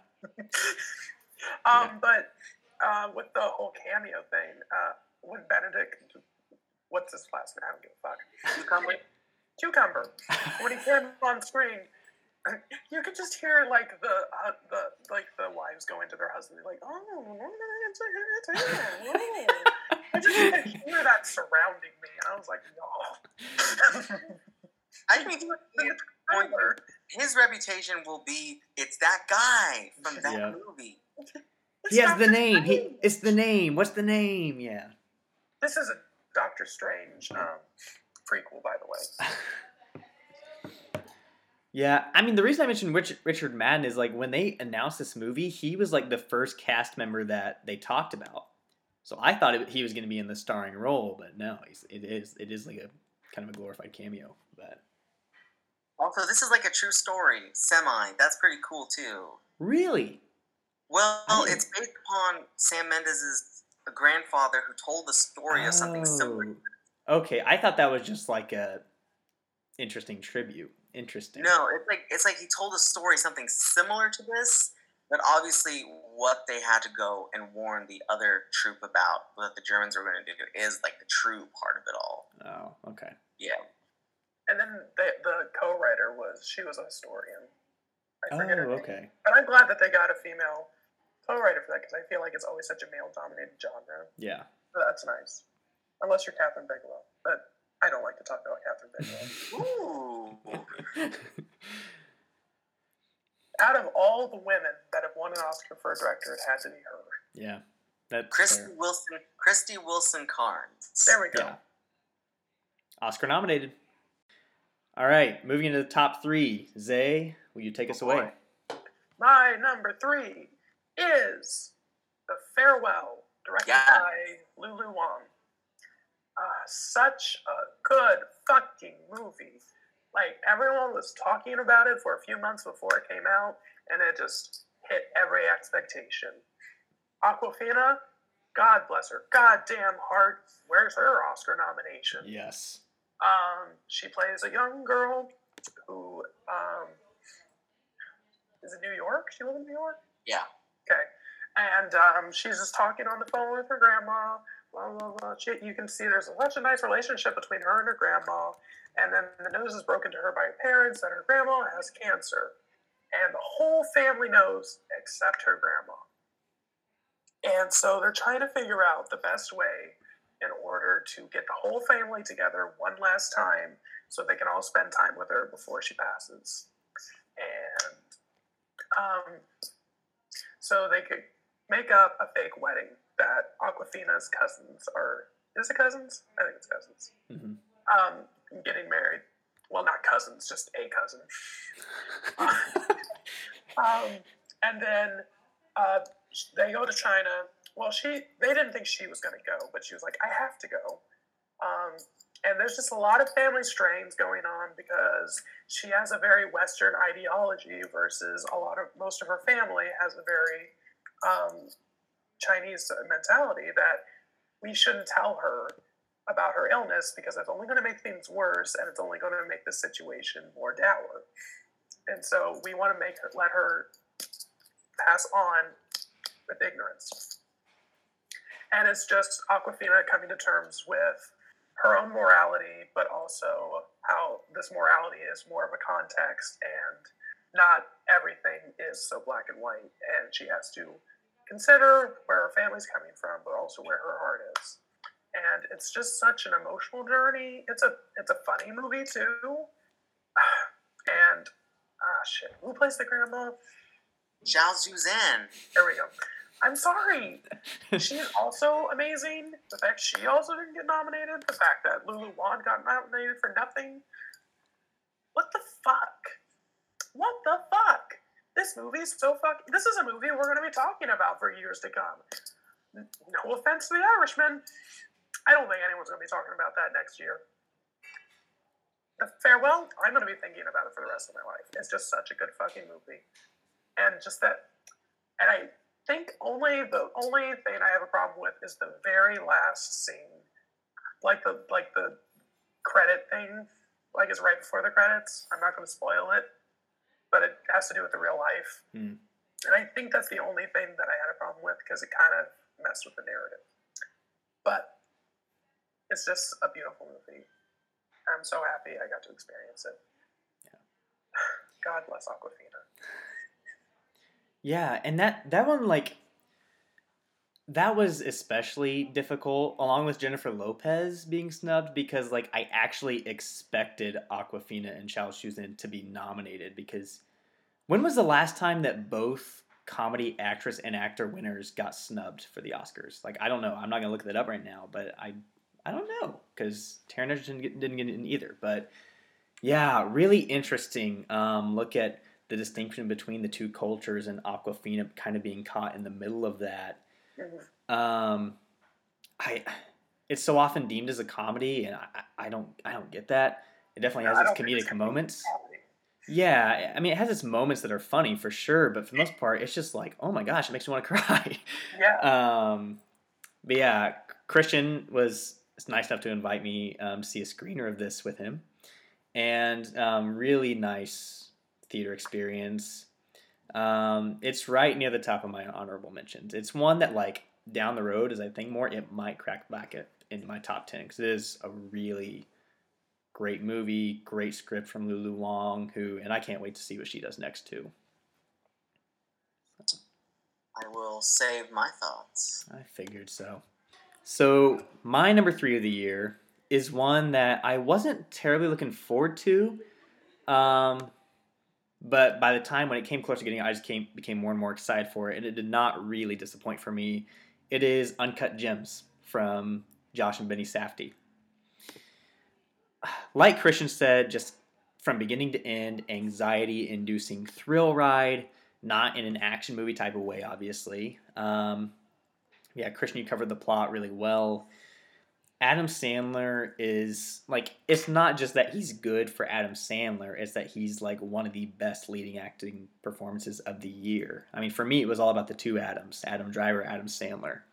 I don't think anybody else was really better in that category. He's no one that didn't get nominated. But yeah, his character is just not likable at all. And yet I'm so invested. Like, I don't know why I care what happens to this guy, but for some reason I do. I'm really interested in the story and how it all unfolds. The sound design is a lot like a Robert Altman film on drugs, with all these people talking over one another. You got Lakeith Stanfield showing up in this. He, like Zay said, he's always awesome. He's always great. Idina Menzel, like in a performance that I would not expect from her, and Julia Fox in her first film role, I believe. My one criticism of the movie is I wish that her and Idina's characters would have been developed more, a little better. But towards the end of the movie, I thought she was great. And I hope she gets more roles coming her way as well. I can see this being a movie that a lot of audiences would not like for the direction it takes, and but for me, it was just a fun thrill from beginning to end, and I would really love to just hang out with the Safdie brothers for 30 minutes and just see what happens, because this is my first foray into their filmography, and I'm looking forward to checking out more. So that's my number 3. Did you not see Good Time? I did not see Good Time. Did not see Good Time. So I'm guessing if you hung out with them, you'd be real sweaty at the end. Oh yeah. And probably like hooked on drugs or something. Like They would have to induce so much adrenaline in you. Yeah. It's like chaotic. Yeah. Very interesting. And yeah, great editing too. Like some of the best editing of the year here as well. So. But just like President Bush was warned of the impending 9/11, or FDR was impended by the, Japanese attack in Pearl Harbor, we were warned by Adam Sandler if he was not nominated, he would never make a good movie again. So, go to us. Because this is it. He only had this and Punch Drunk Love, I don't know, Jack and Jill. And then the comedies of his earlier. What? Meyerowitz Stories. He's really good in that too. Okay, but you've actually seen that. Not my problem. But I don't know. Adam Sandler is very interesting for me because I grew up watching his 90s comedies, and he's played some characters that I really don't agree with him playing on Waterboy. Oh, God. And, Ridiculous Six was just, I didn't see it, but all the stuff I heard about was awful. But the truth is he can't act. He is actually a classically trained actor, and he does a really good performance here. So it just pisses me off because he's just been so lazy for so long. And then he does this shit, and I'm like, where's this been? Exactly. It's like he only wants to show his potential when I don't know. People need to send him scripts. I'm assuming people do send him scripts that are, like, super good, but he probably, like, throws them out the door and goes for that murder mystery bullshit that I hated. That apparently everyone else loved enough. Oh, my God. Yeah. That we're getting a sequel to it. Is it my number 3? Yes, you're number 3. Well, my number 3 is it is Marriage Story. God, could you imagine Adam Sandler in this? He'd be like, I hate you. I don't know how Adam Sandler sounds. Anyway, so yes, Brett touched on Marriage Story earlier. 2 actor-director relationship here. It's breaking apart. They are pretty much in the middle of the custody battle with their child. The system gets to them, the system of divorce and how messy it can actually get. Brett touched on a lot of the acting stuff. I know film Twitter is like, oh, they're just acting. But acting is reacting. And they both react off of each other very fine fucking well, in my opinion. Especially Adam Driver. He is my favorite performance of the year. And he gives that whole argument scene is like one of the best duet performances I've seen in recent years. I will also call out the final letter scene that he's reading with his son, and of course the Being Alive song moment where we learn Adam Driver can sing. Great stuff. I was fortunate enough to see this in the theater at a screening. There was only like 6 of us, but I cried, and I didn't want the other people to see me crying. But as I think I wrote this in one of my reviews, but it's a movie where white people have issues, but I care about them, which doesn't happen often. As the Academy is like, oh, you do like white people and their issues, do you? Here's an Oscar for you. So yeah, that's Marriage Story. I fucking love this film. Like the first week that it dropped on Netflix, I would just rewatch the opening scene over and over again because I love that montage. Yeah. And it's like a semi-true story, so that's interesting. Interesting background. You care about white people, do you? Well, we have the white people movie for you. We're going to nominate to the 2 popes. Oh my god, don't even start me on that movie though. And not just the 2 popes. We've got another one for you. Bombshell. Oh. Not a fan. Wait, not enough? Ford versus Ferrari. I haven't seen it yet. Same.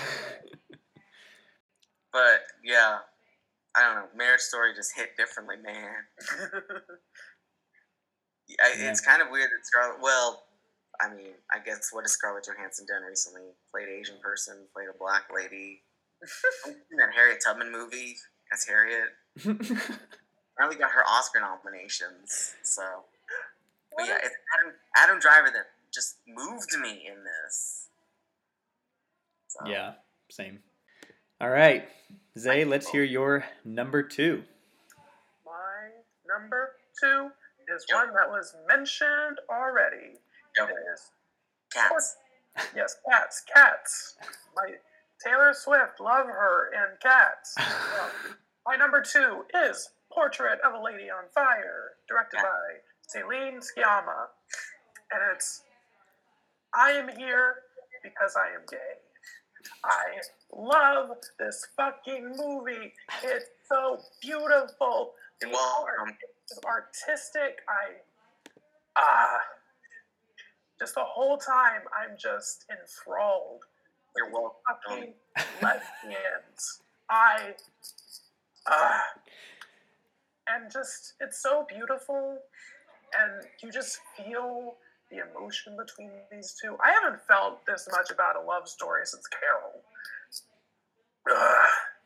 And like... Notice they're both women. Mm-hmm. Honestly, straight romance is canceled.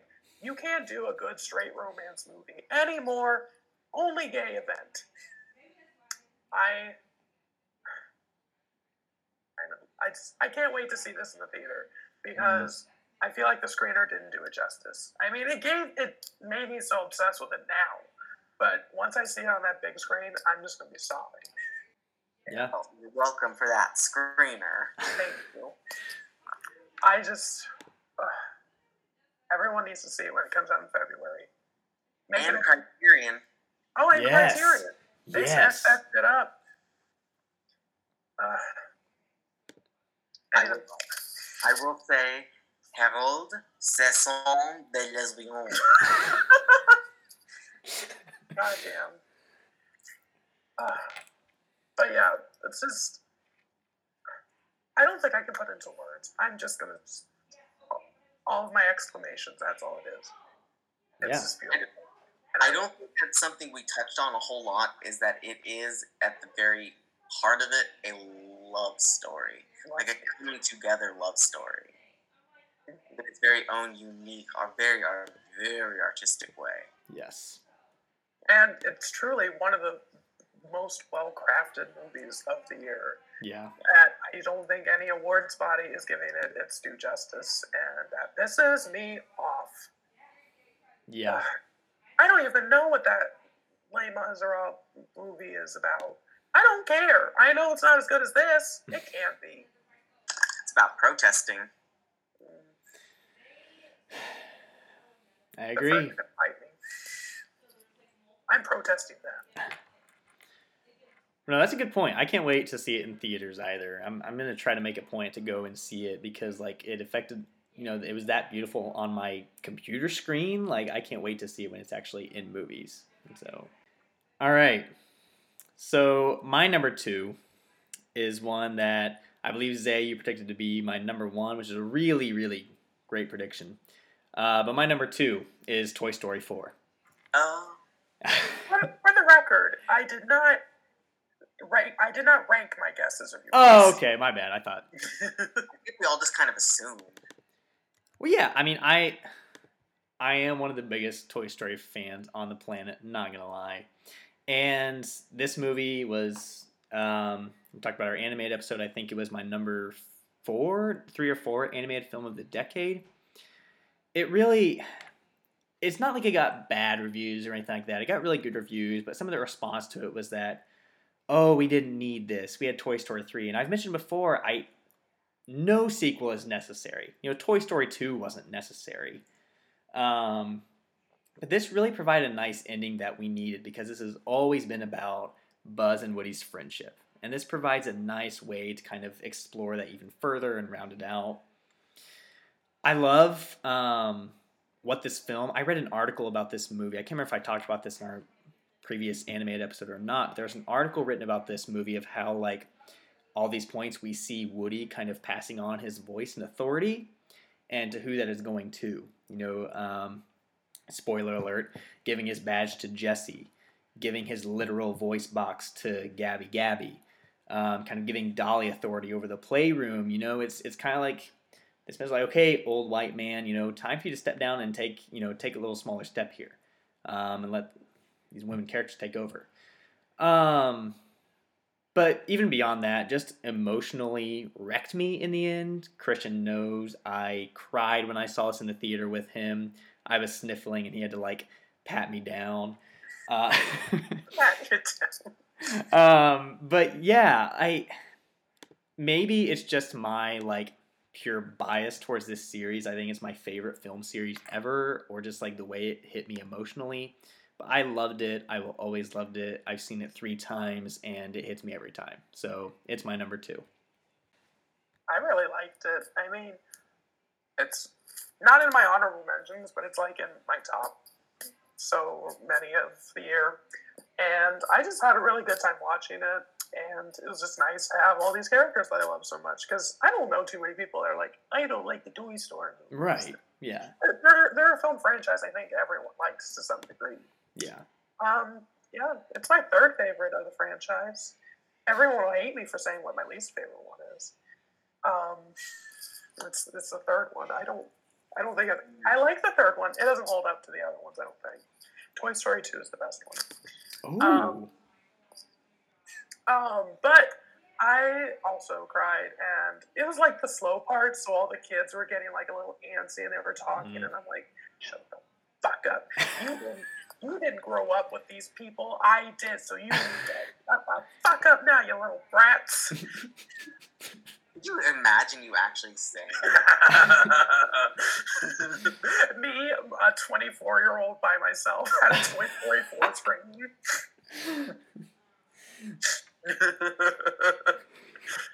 That's a character I would love to play now. I'll start going to the movie theaters I don't usually go to. You're just like a different version of Octavia Spencer and Ma. Lord. No, but that's what's wild about it, is that I like not same order, but Toy Story 4 is my number 3 of the series. It's not my favorite. That's just how great this series has been, how consistent it's been, and it's still my number 2 of the year. So I love it. I think I said it in our animated, but it's a good epilogue to it all. Yes. Agreed. Hey, what's your least favorite then, Brad? Toy Story 2. No taste. That's when the existential dread is at its highest. And that's why I love it the most. That's fair. That's fair. When somebody loves me.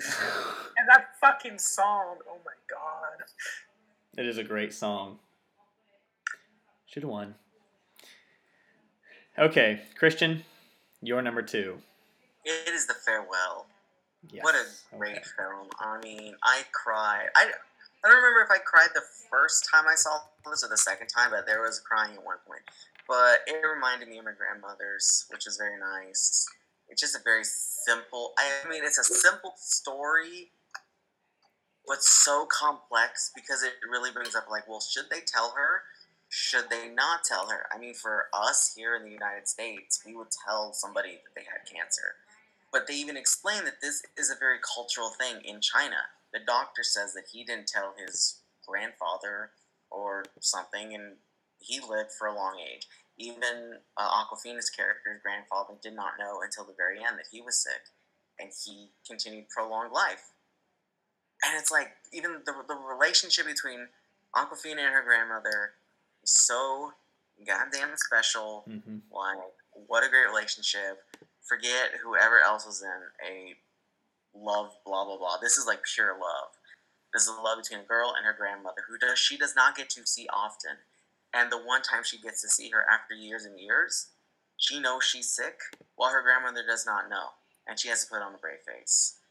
But honestly, it was my number one of the year for the longest time until I saw my number one. But it is still like a number one in my heart. So I almost want to say it's like a tie. Yeah. It's a very personal film. Whilst my number one is like the best film of the year, this is like my favorite personal film of the year. Would you say your number one is a villain origin story? I believe it involves a bunch of felines. Oh. Or is a ripoff of Lego. Oh, I had to think for a second. I forgot about that movie. As did everybody else. But yes, that's The Farewell, and it's super great. It's super special. By all means, please watch it. A24 put it out. A24 did not get love this year at the Oscars at all. It really didn't.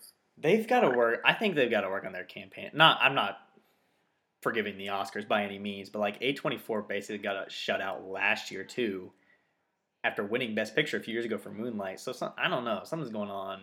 Where are they getting their money? Yeah, true. As Twitter said, they need to be working on their advertising for that instead of their overpriced merch. Hey, This is the true. overpriced shit sells though. Yes, one of those damn coffee table books was like $100 because I looked, because I was going to get one for somebody. I won't say who. Did you see the... I wanted the bear in a cage. They were selling little bears in a... Did you see the commercial they had for it? Mm-hmm. I did see that. The bear in a cage. And with a bear in a cage, I believe we should transition to Zay's number one. Hi. Because at this point, I figured it out. Maybe. I don't know what you mean. Mm. There's no bears in this movie. All right, my number one is Midsommar, directed by Ari Is Aster. that how you say it? Yeah. I was thinking about that today. Like, how is that going to be pronounced on this podcast? Everyone makes fun of me for saying Midsommar. And like, that's how it's spelled. It's not Midsummer. I've heard it both ways. So I've only heard of Midsummer. Really? Whatever. Let me live. Anyway, it is a perfect movie. And it stars the perfect actress, Florence Pugh. 12-year-old Florence Pugh. She's only 12 years old in this movie. As Danny, who is... Her parents just died in a very fucked up accident. And she's in a terrible fucking relationship with a guy who is more gaslit than my kitchen stove. He is garbage. And he is going to Sweden for a Midsummer Festival with some colleagues, one of which is from this village in Sweden. And they go, and it's just weird custom after weird custom. They have to deal with it until really fucked up shit happens, and they're like, maybe we shouldn't be here. But the boyfriend's like, no, I gotta stay here for my college, babe. And he's like writing his is it? Like, like his yeah, doctoral thesis? I don't know, some thesis. His thesis. This is on this tradition. Yeah, even though he stole it from his other colleague who was already going to be doing this.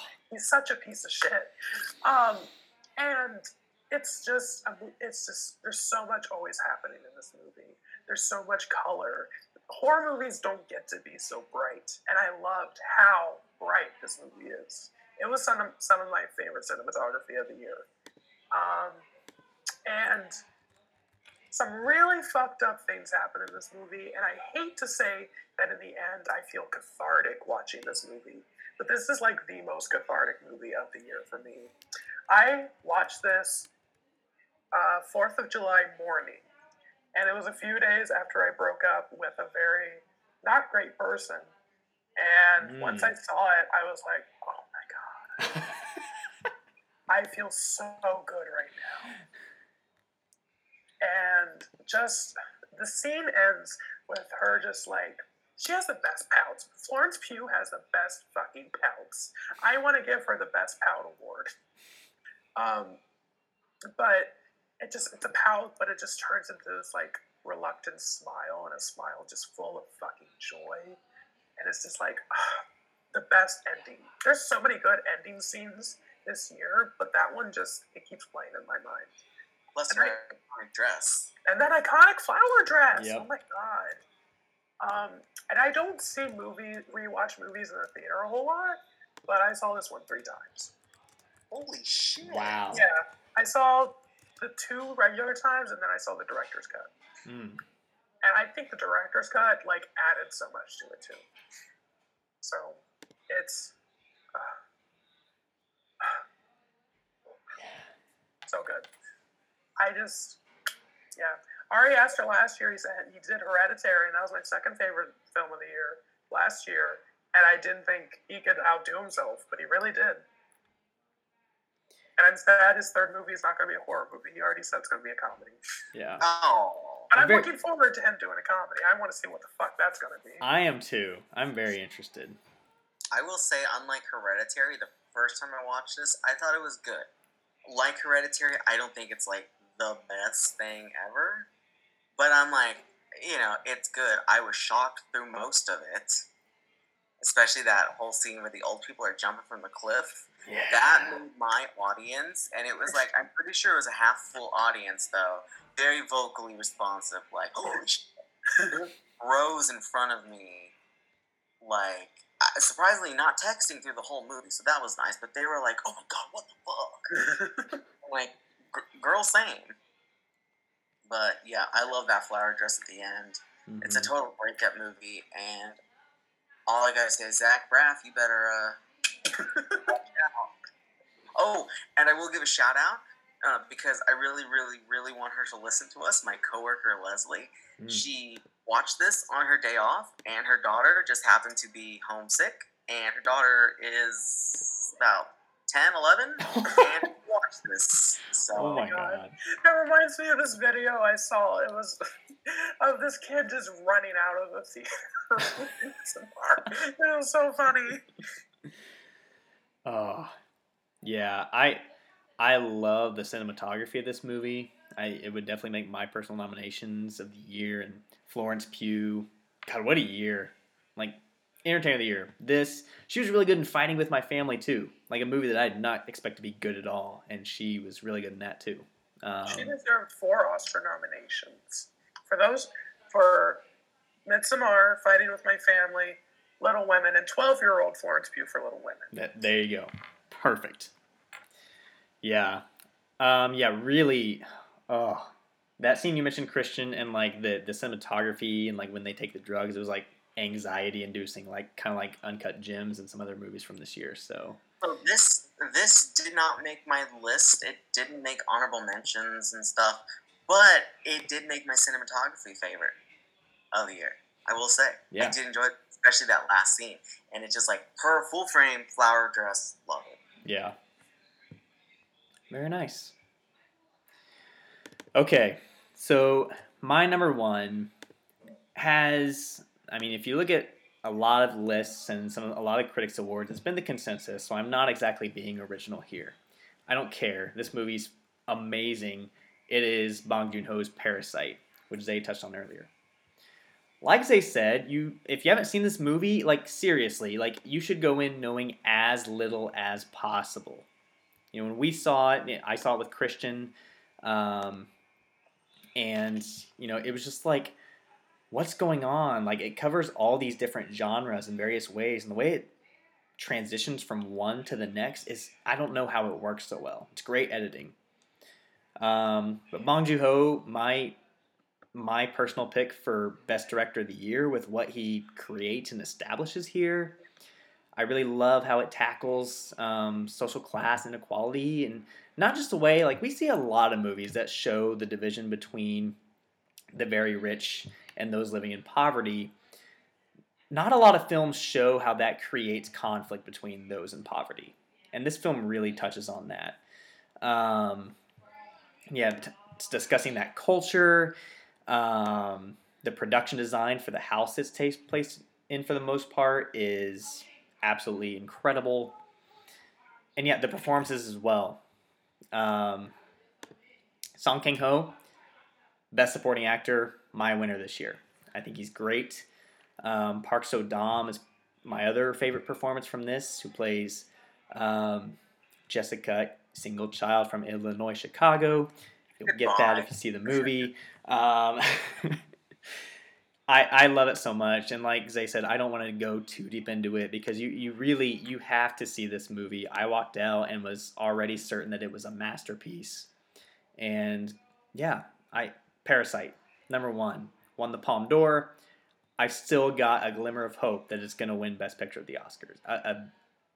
A glimmer, you know, at least. So my number one is also Parasite. So keep this conversation rolling. Yes, Parasite, number one. I saw it with Brett as well, and I turned to you halfway through and was like, is this a comedy? Because it is very funny, you know? It's very funny. And then, like, my favorite phrase, if I don't want to spoil a movie, shit happens. That's where you can't really spoil this movie, because you have to go into it blind. Literally, again, shout out to my coworker, Leslie. She asked me yesterday, what is Parasite even about? And I said what Brett basically said when Zay was giving description. A family does this to another family, sort of, you know, finds ways to get into their lives. But that's all I'm going to tell you. Because I'll buy it, I'll let you borrow it, you have to see this. People have to see this blindly. Go into it without knowing a single thing, and you will be so shocked. Like, just through the plot-wise and how good it is. It's a Korean film. People on this one blog that I've been following have been asking if it's subtitled. Like, I mean, obviously it is. Is that going to be a problem? Because it sure wasn't. Because when we saw it, it was sold out. Yeah. And you could tell the audience really loved it. So, great film of 2019. One of the best of the decade if you listen to our Best of Decade podcast. Yeah. And I too have a glimmer of hope it can pull off the big win of the night. Or if not, at least Best Director. Because, yeah. And I can't believe Bong Joon-ho did, like, Okja, which I didn't even give a second thought to that after I saw it. Yeah. I'm like, what? There you are. That was just recent, it feels like. Yeah, he's great. I can't, like, it's such a masterpiece. He's another one, like, oh my gosh, what's he going to do after Parasite? Like, what are you going to do next? Oh my gosh. Parasite 2. Yeah, I answered my, yeah. Damn Parasite TV series. No, he'll direct the English version. Oh my god. Can you believe that they're talking about that? The all-white English version. Yeah. It was so funny that his Golden Globe speech, which was tremendous, was just like, if you get over the little, you know, the subtitles, it's amazing the films you'll see. We're going to do an American English remake of Parasite as a TV series. How about that? I'm like, oh, okay. You missed the point, but... It's so cute, too, that, like, he commented about his nominations, and he was like, I knew we would kind of get nominated because they had John Cho saying our names, and he said them right. Why? God bless. Yeah. Did we all give our number one? We did. There you have it, folks. Okay, well, of course, as always, we do want to, of course, give some focus to some honorable mentions. I know we've mentioned some throughout, but Zay, do you have some films that didn't quite make your list? I sure do. My number 11 was one Christian Top was on my list, and it's Loose. It's such an original movie. I don't know. I'm still processing everything. I need to rewatch it. It's just very dense. Yeah. My next three, this was, like Brett mentioned earlier, a very good year for sophomore horror films, because my next three are The Lighthouse, which is David Eggers. I love The Witch so much, I shouldn't be fucking up his name. Robert Eggers. Yeah. Fuck. And then The Nightingale, which is Jennifer Kent's second film after The Babadook, which is not exactly a horror film, but it's definitely horrific, and it's a lot to sit through. Lots of trigger warnings for that one. And then Us and Knives Out were my other ones. So, very cool. It's a great year for them. Also, if y'all haven't seen Serenity, you gotta see Serenity. Okay. So I didn't rank mine or anything. I just have some films that were very close. The Farewell was my number 11. Knives Out. The Irishman. The fact that it didn't make like my list how anticipated it was is a little disappointed, but I did really enjoy the movie. I also have The Lighthouse. I have a German/French movie called Transit, which is a really interesting romance / escapist film that kind of has ties to Casablanca. It's really good. I also have Loose. I have Apollo 11, which I found very thrilling for a documentary. A little movie called Little Woods with Tessa Thompson and Lily James that is kind of like a modern Western type film without a lot of action. Good performances. Dolomite Is My Name. Eddie Murphy is awesome in that movie. Pain and Glory. Antonio Banderas getting that Oscar nomination is really cool. And oftentimes finales fail spectacularly. Avengers Endgame, in my book, was a big success. So give it a shout out. Christian, let's hear yours. Well, oftentimes finales fail spectacularly, but I disagree with all of you because I had Star Wars: The Rise of Skywalker. And I literally just tagged you all on a Facebook post because somebody leaked what Colin Trevor's version of it was going to be, and it honestly sounds lit, and it is a legit thing. Please look that up. Also, Homecoming, a film by Beyonce. I am not the biggest Beyonce fan in the world. I could care less about her. This is life-changing, honestly.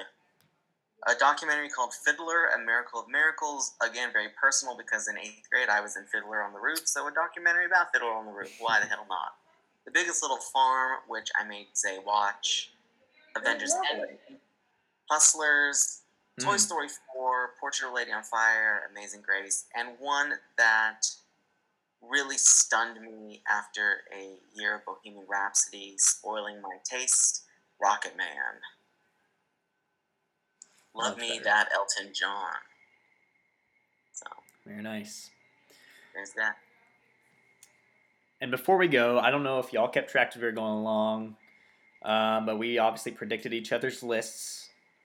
I would say 80% on yours, Christian. I missed two, so not bad. I actually also predicted Christians because things were done beforehand before we actually decided we were picking only one person's. And I got 9 out of 10 on both of y'all's. Oh. All right. Christian, I think you got 3 of mine.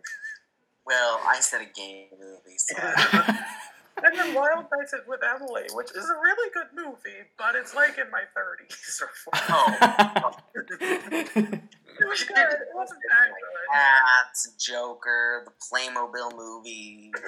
Oh my gosh. You're right. Those are all like right under my other honorable mentions. The Curse of La Llorona, obviously. Obviously. Yeah. The Haunting of Sharon Tate. Oh, I heard about that. Hilary Duff playing Sharon Tate. All right. Well, thank you, folks, for listening once again. As always, we appreciate all the listening. Apologies for the technical difficulties, but we appreciate you if you have made it this far and listening to our top 10 films of the year.